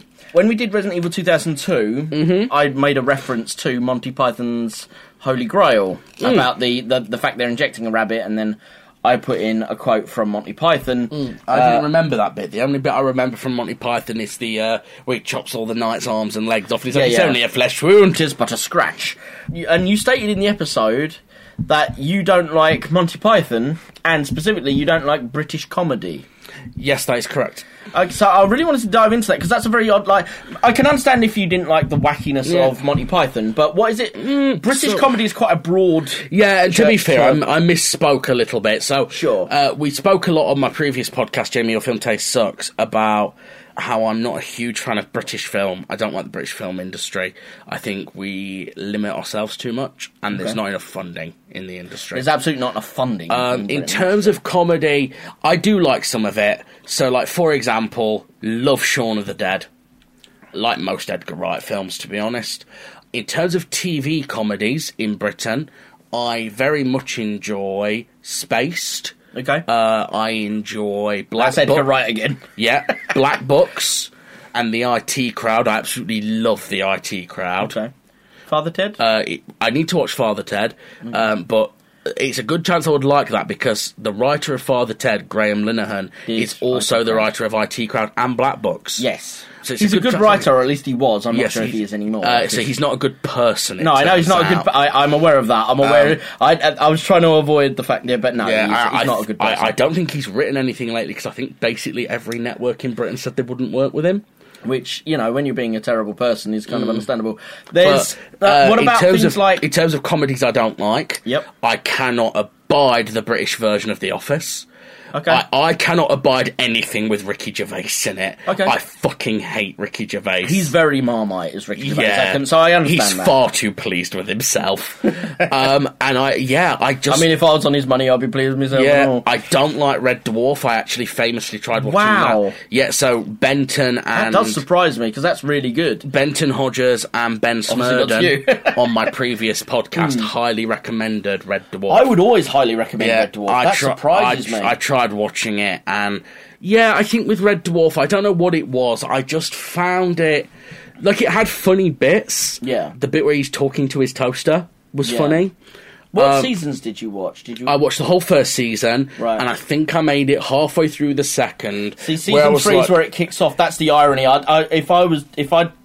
I'd have told you to watch the first couple of episodes of season 1 and then jump to season 3. Yeah, just because that's where the first 2 seasons are visually bland. Season 3 onward looks brilliant because it's got that cyberpunky element, and they've managed to take a nothing budget and make it look incredible. Yeah. There's no female characters in it. No, season 7 there is, and season 8 because they add Kachansky in as one of the mains, essentially because they thought Rimmer was leaving in season 6, because basically Chris Barrow's like, I want to do my own show, which is the British Empire. So they brought in Kachansky as a replacement lead, but the thing is, he was in over half the episodes of season 6, the season he'd left in. Season 7, sorry, the season he wasn't supposed to be in. And then in season 8 he came back as regular anyway. Yeah. So, like, you don't really miss him too much. That's a bit like Glenn Howerton in Always Sunny in Philadelphia. Yeah. Like, last season he was meant to leave, and then he's in, like, 12 of the 13 episodes. But in terms of Monty Python, since you brought that up, now, to be fair, I've only seen Holy Grail. I haven't seen any of the others. Sure. But I just didn't find it funny. Wow. I just didn't. Is it because it's too wacky, or...? No, maybe it's not wacky enough. So, because IT Crowd is very wacky. Do you know what it is, honestly? And I know this is a stupid thing to say, but I said it on my old podcast, so I'll say it here. Stuff just sounds funnier in an American accent. It does. It's just like, I don't know, Americans say stupid things, and I'm like, stupid Americans. Okay. British people say stupid things, and I'm like, There's 2 series I want to raise with you and see what your thoughts are on them. So, 40 Towers. Never seen it. Okay. And... In-Betweeners I like as well. Oh, sorry. No, fuck off. No, In-Betweeners is shit. Now, to be fair, I haven't seen it since I was at uni. No, fair but it was a thing that we used to watch. We used to get to watch it. Sorry, I got really aggressive then, didn't I? Very suddenly, sorry. I don't like the In-Betweeners movies, though, which came out after I'd left uni. Right. And I watched both of them and wasn't a fan. No, so I don't know if that's that the films were just shit, or that I've outgrown. Sure. I remember... I say what's really bad British comedy film, and I mean really bad, like one of the worst films ever made bad. Yeah. The Keith Lemon movie. Right. I mean, he's not very funny anyway. And here's the thing, right? 2002, he made a series called Bo Selector. Yes, which I was never a fan of. Right. I remember in 2002, I loved that show. I thought it was hilarious. It's the funniest thing ever. It's best. So I bought it, and I watched all 3 seasons, got them on DVD. They went into a box somewhere, and I forgot all about them until I moved out in about 2010. About 2011, I opened this box. Oh, there's Bo Selector. I haven't watched this in about 8 years. Oh, that was the funniest show ever. I'll put it on while I'm doing some... It's hilarious. I'll put that on. Did not laugh once. I was like, why the hell did I find this funny? Yeah. And I'd gone from being like... 2002, so I would have been about 16 when that came out. And I was just like sort of just entering adulthood and like, oh, it's so funny, it's so on the edge.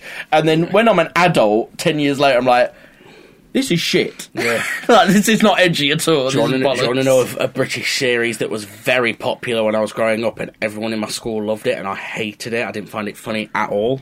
Little Britain. So, yeah, Little Britain's got the same... I actually... Here's the thing. I've got the first season of Little Britain on DVD. Whenever I bust that out, it's not because I'm watching Little Britain. There's an extra on it that I watch all the time, which I found genuinely much funnier. And it's a compilation episode of their previous show, Rock Profiles. And it's just the 2 of them again, pretty much, playing loads of different rock and pop stars. But with Jamie Theakston, who at the time was a popular radio DJ and TV personality, not so much anymore. I mean, he hosts still Capital FM now, doesn't he? Does he? Okay, cool. I'm glad to hear you're still going. But yeah, at the time he was kind of renowned for being on TV as well. And he was basically the interviewer. And they would dress up as, like, Shirley Bassey and Tom Jones and the people like and Oasis, Blur, and I found that much funnier because there wasn't the gross out that, and like season 1 of Little Britain didn't have as much gross out anyway, as like it got much more gross out by season 3. But and not the same jokes over and over again. Yeah, and I think that may have been because it was a compilation that it didn't have the same jokes over and over. Because I never saw the whole series proper. Yeah. But yeah, the problem with Little Britain was while I liked the Fast Show, and that had a lot of repeat jokes. However, I always found them amusing, and I still do. With Little Britain, I find them dull, and I think it's because the joke in Little Britain was that it was shocking. Yeah. So, for example, in Season 3, they introduce a character who turns to his mum as an adult and goes, Bitty, and wants to basically suck her tit. And that was once, literally, the first time that happened, I was like, that's genius, because it's like a subversion of expectation, shocking, it's brilliant. The problem is then every consecutive episode did the same thing, but you can't subvert expectation once you've already done it. Yeah. So I was like, but I know what this is, and all they did is they made it more gross. But it's like, but I already know he's going to ask, and that he's going to get it. So it's like it doesn't work again. The whole point was like I didn't see it coming, and now I do. Yeah. It ruins the whole shock value. Then that's the problem with shock value. You can only use it once. Yeah. Once the shock's over, you're done. Whereas Fast Show had a couple of episodes which were like, there's a couple of things that they used to put in. Season 3 was my favourite, where they had stuff that was always funny anytime I watch it. They have a character who I don't generally like, but in this one sketch was brilliant, where they have a guy who says he's a Cockney, but everyone's got a really posh voice. It's like, we're Cockneys, Devonshire are. And he goes into this pub up north, and there's a Geordie in there, but again, they're just talking posh. It's like, we're Geordies, Devonshire are. All right, you northern scum. And then this black guy walks in, and the actor is a guy who was in The Dark Knight. He played the mayor who ends up drinking the acid. He is in Doctor Who as well. Oh, awesome! Season 9, episodes 2 and 4. He's brilliant, and he walks in, and this is mid-90s, so he's a lot younger than he was in these films and in Doctor Who. But he walks in this like sharp as silver suit. Walks in past them and goes, "Check me one time, Whitey." Right? And that just floors me straight away.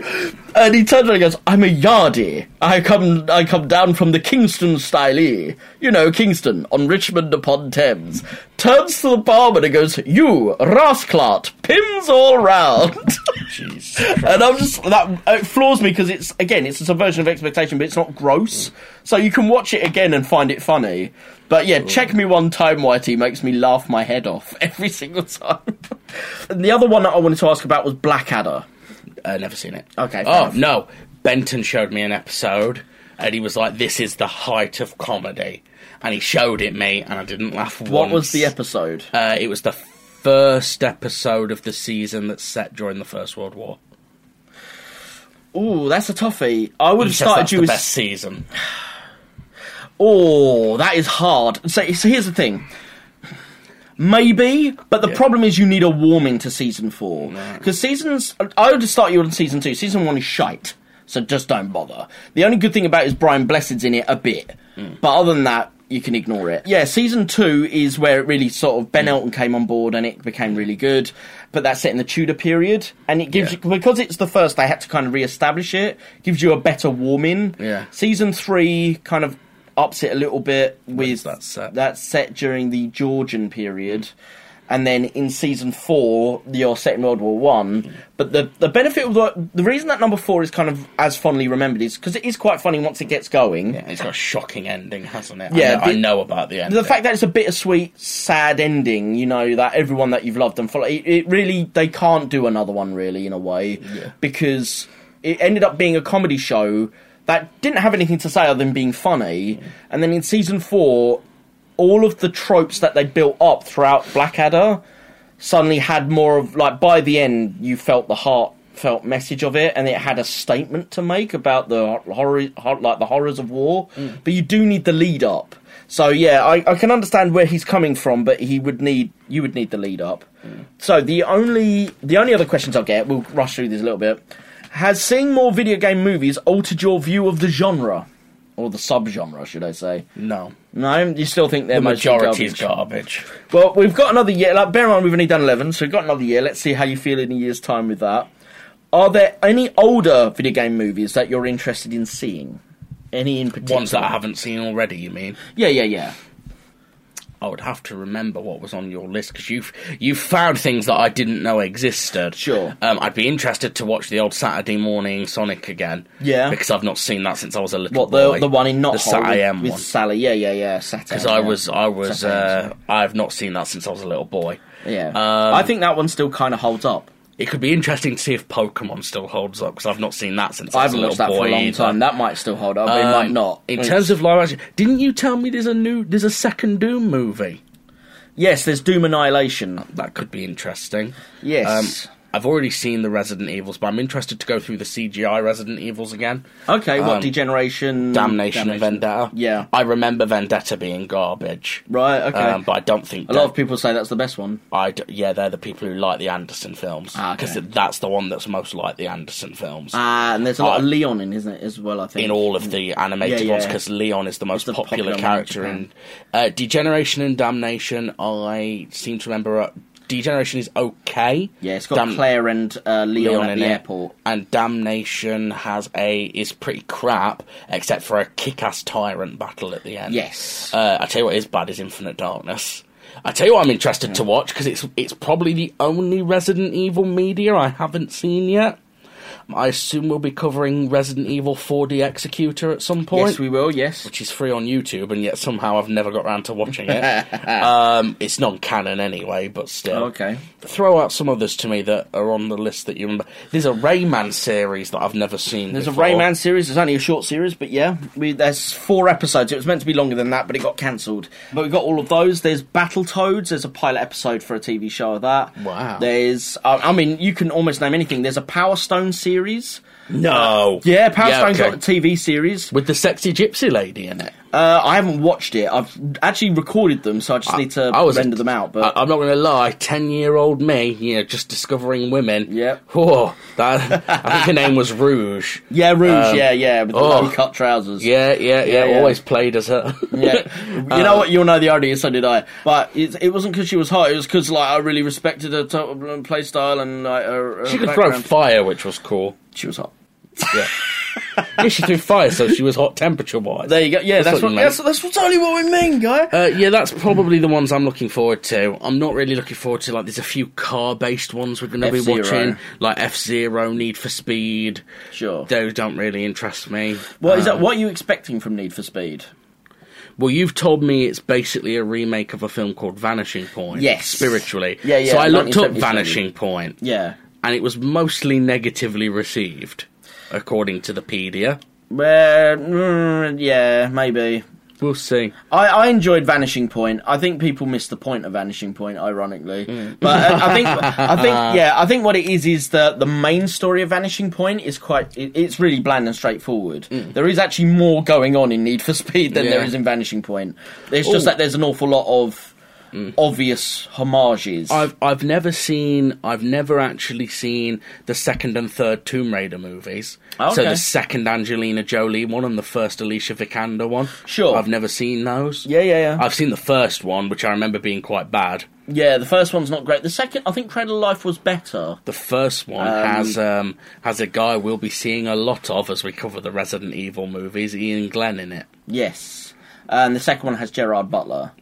And we'll be seeing our friend Neil McDonough a few more times, yes. won't we? So any of the Street Fighter movies intrigue you? See, I'm not a Street Fighter fan. No. I've heard that the first one is famously bad. Yes. And I think might be bad in the way that it's funny, though. Yes. I find it that way anyway. But it's everyone has a different opinion, I suppose. I think M. Bison in that is played by Gomez Adams, isn't he? Yeah, Raul Julia. And I'll tell you what, he's by far and away the best thing in it. He's chewing all the scenery, but fuck me, that's a man who can chew scenery for days and I would never get bored. Yeah. He's just brilliant. So the last thing then I've got, unless you've got any questions afterwards, are currently our most popular episodes are Super Mario Brothers 1993. Cool hit, makes sense. Stay Alive 2006. Jesus. And then joint for third is Noobs and Sega Hard Girls.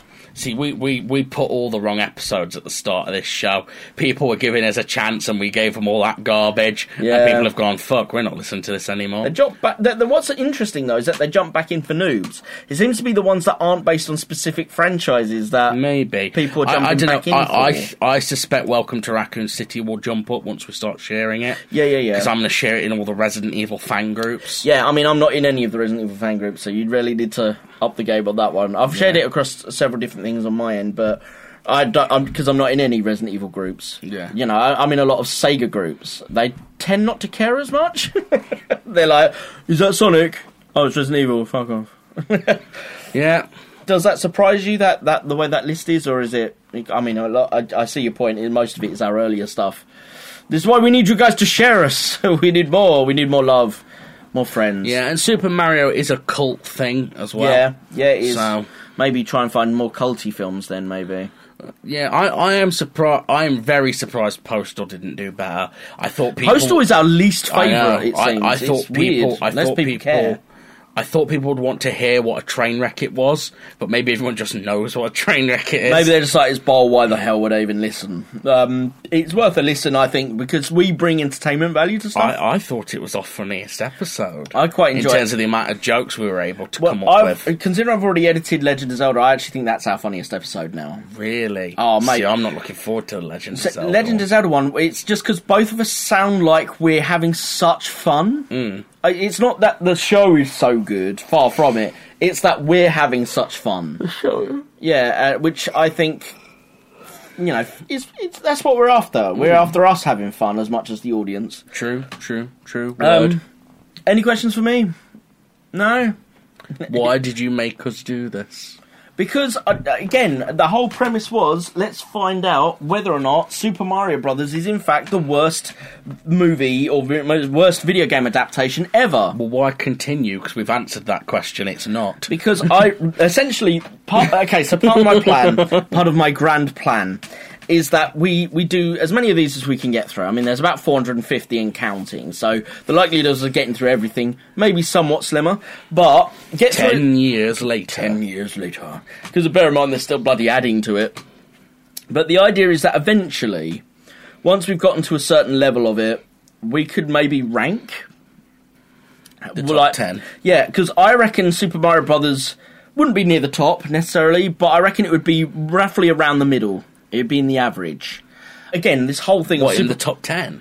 No, around the average. You rank all 400? Yeah, why not?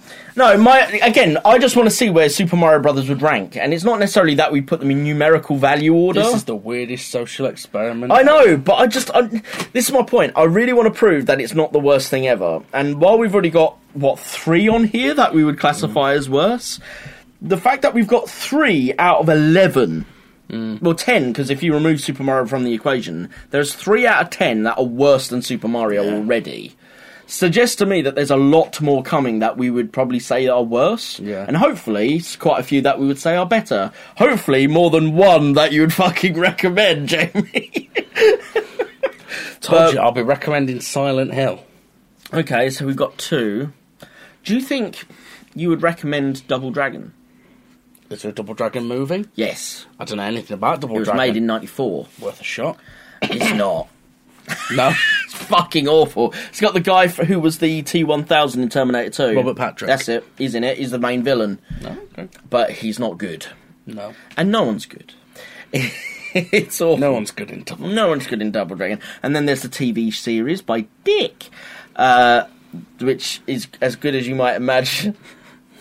There's an awful lot, though, like in terms of like Mortal Kombat, for example. You've got the Paul W.S. Anderson movie, Annihilation, Legacy. They did a TV show, didn't they? Was that Legacy? No, they did Conquest. They only did 1 season of Conquest. They did Legacy and Legacy 2. There's Scorpion's Revenge and Battle of the Realms. There's the new one. Yeah, those 2 are new. Then there's the new Mortal Kombat, and there's an animated TV show for kids from the 90s called is that Defenders of the Realm? No. Yeah, Defenders of the Realm. So there's 9. There's 9 Mortal Kombat so far. That is too much for a 2D fighting game. It's too much. Let you know, just like that's just Mortal Kombat. I'm going to quote Gretchen Wieners here. Stop trying to make... Who? No, not Gretchen Wieners.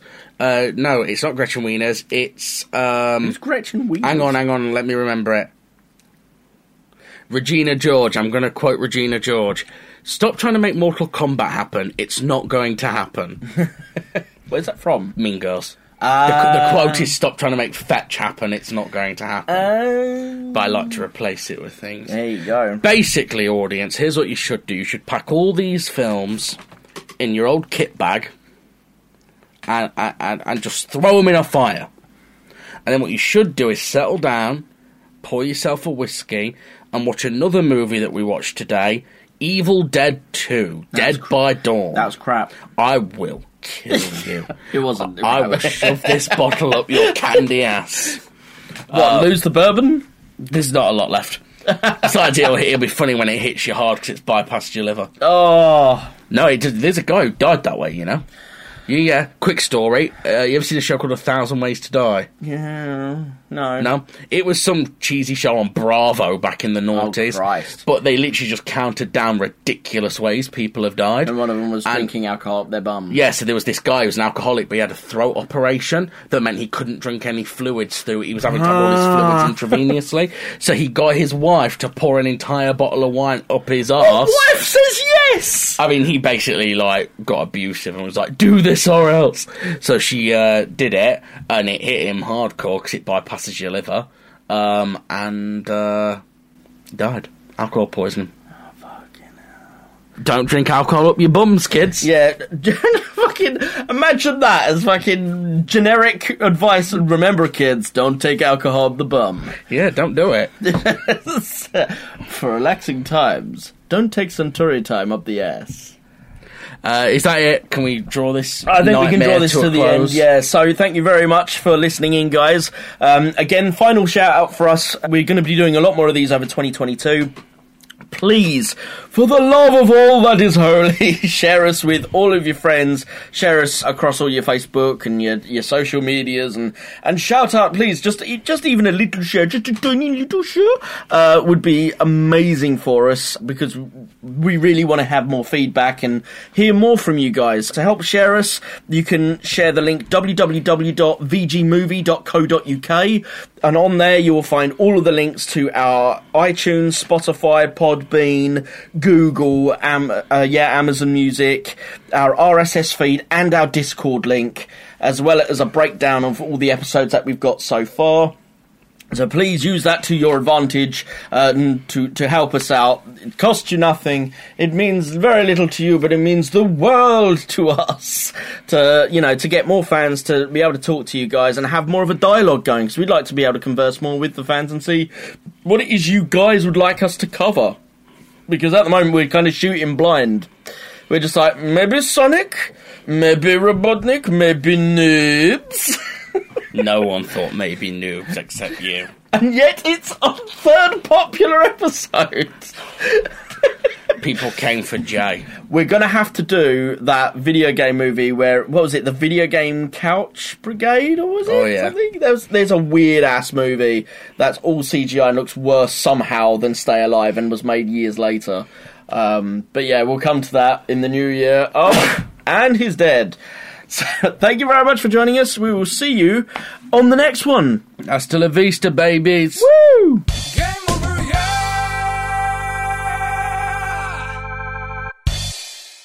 Now that we're alone, ladies and gentlemen, Jamie has agreed that in 2022 he's going to recommend more movies, because he realises that he's been actually a very tight bastard with handing out yeses. What? What was that you were whispering to the mic? I said nothing. There is no evidence.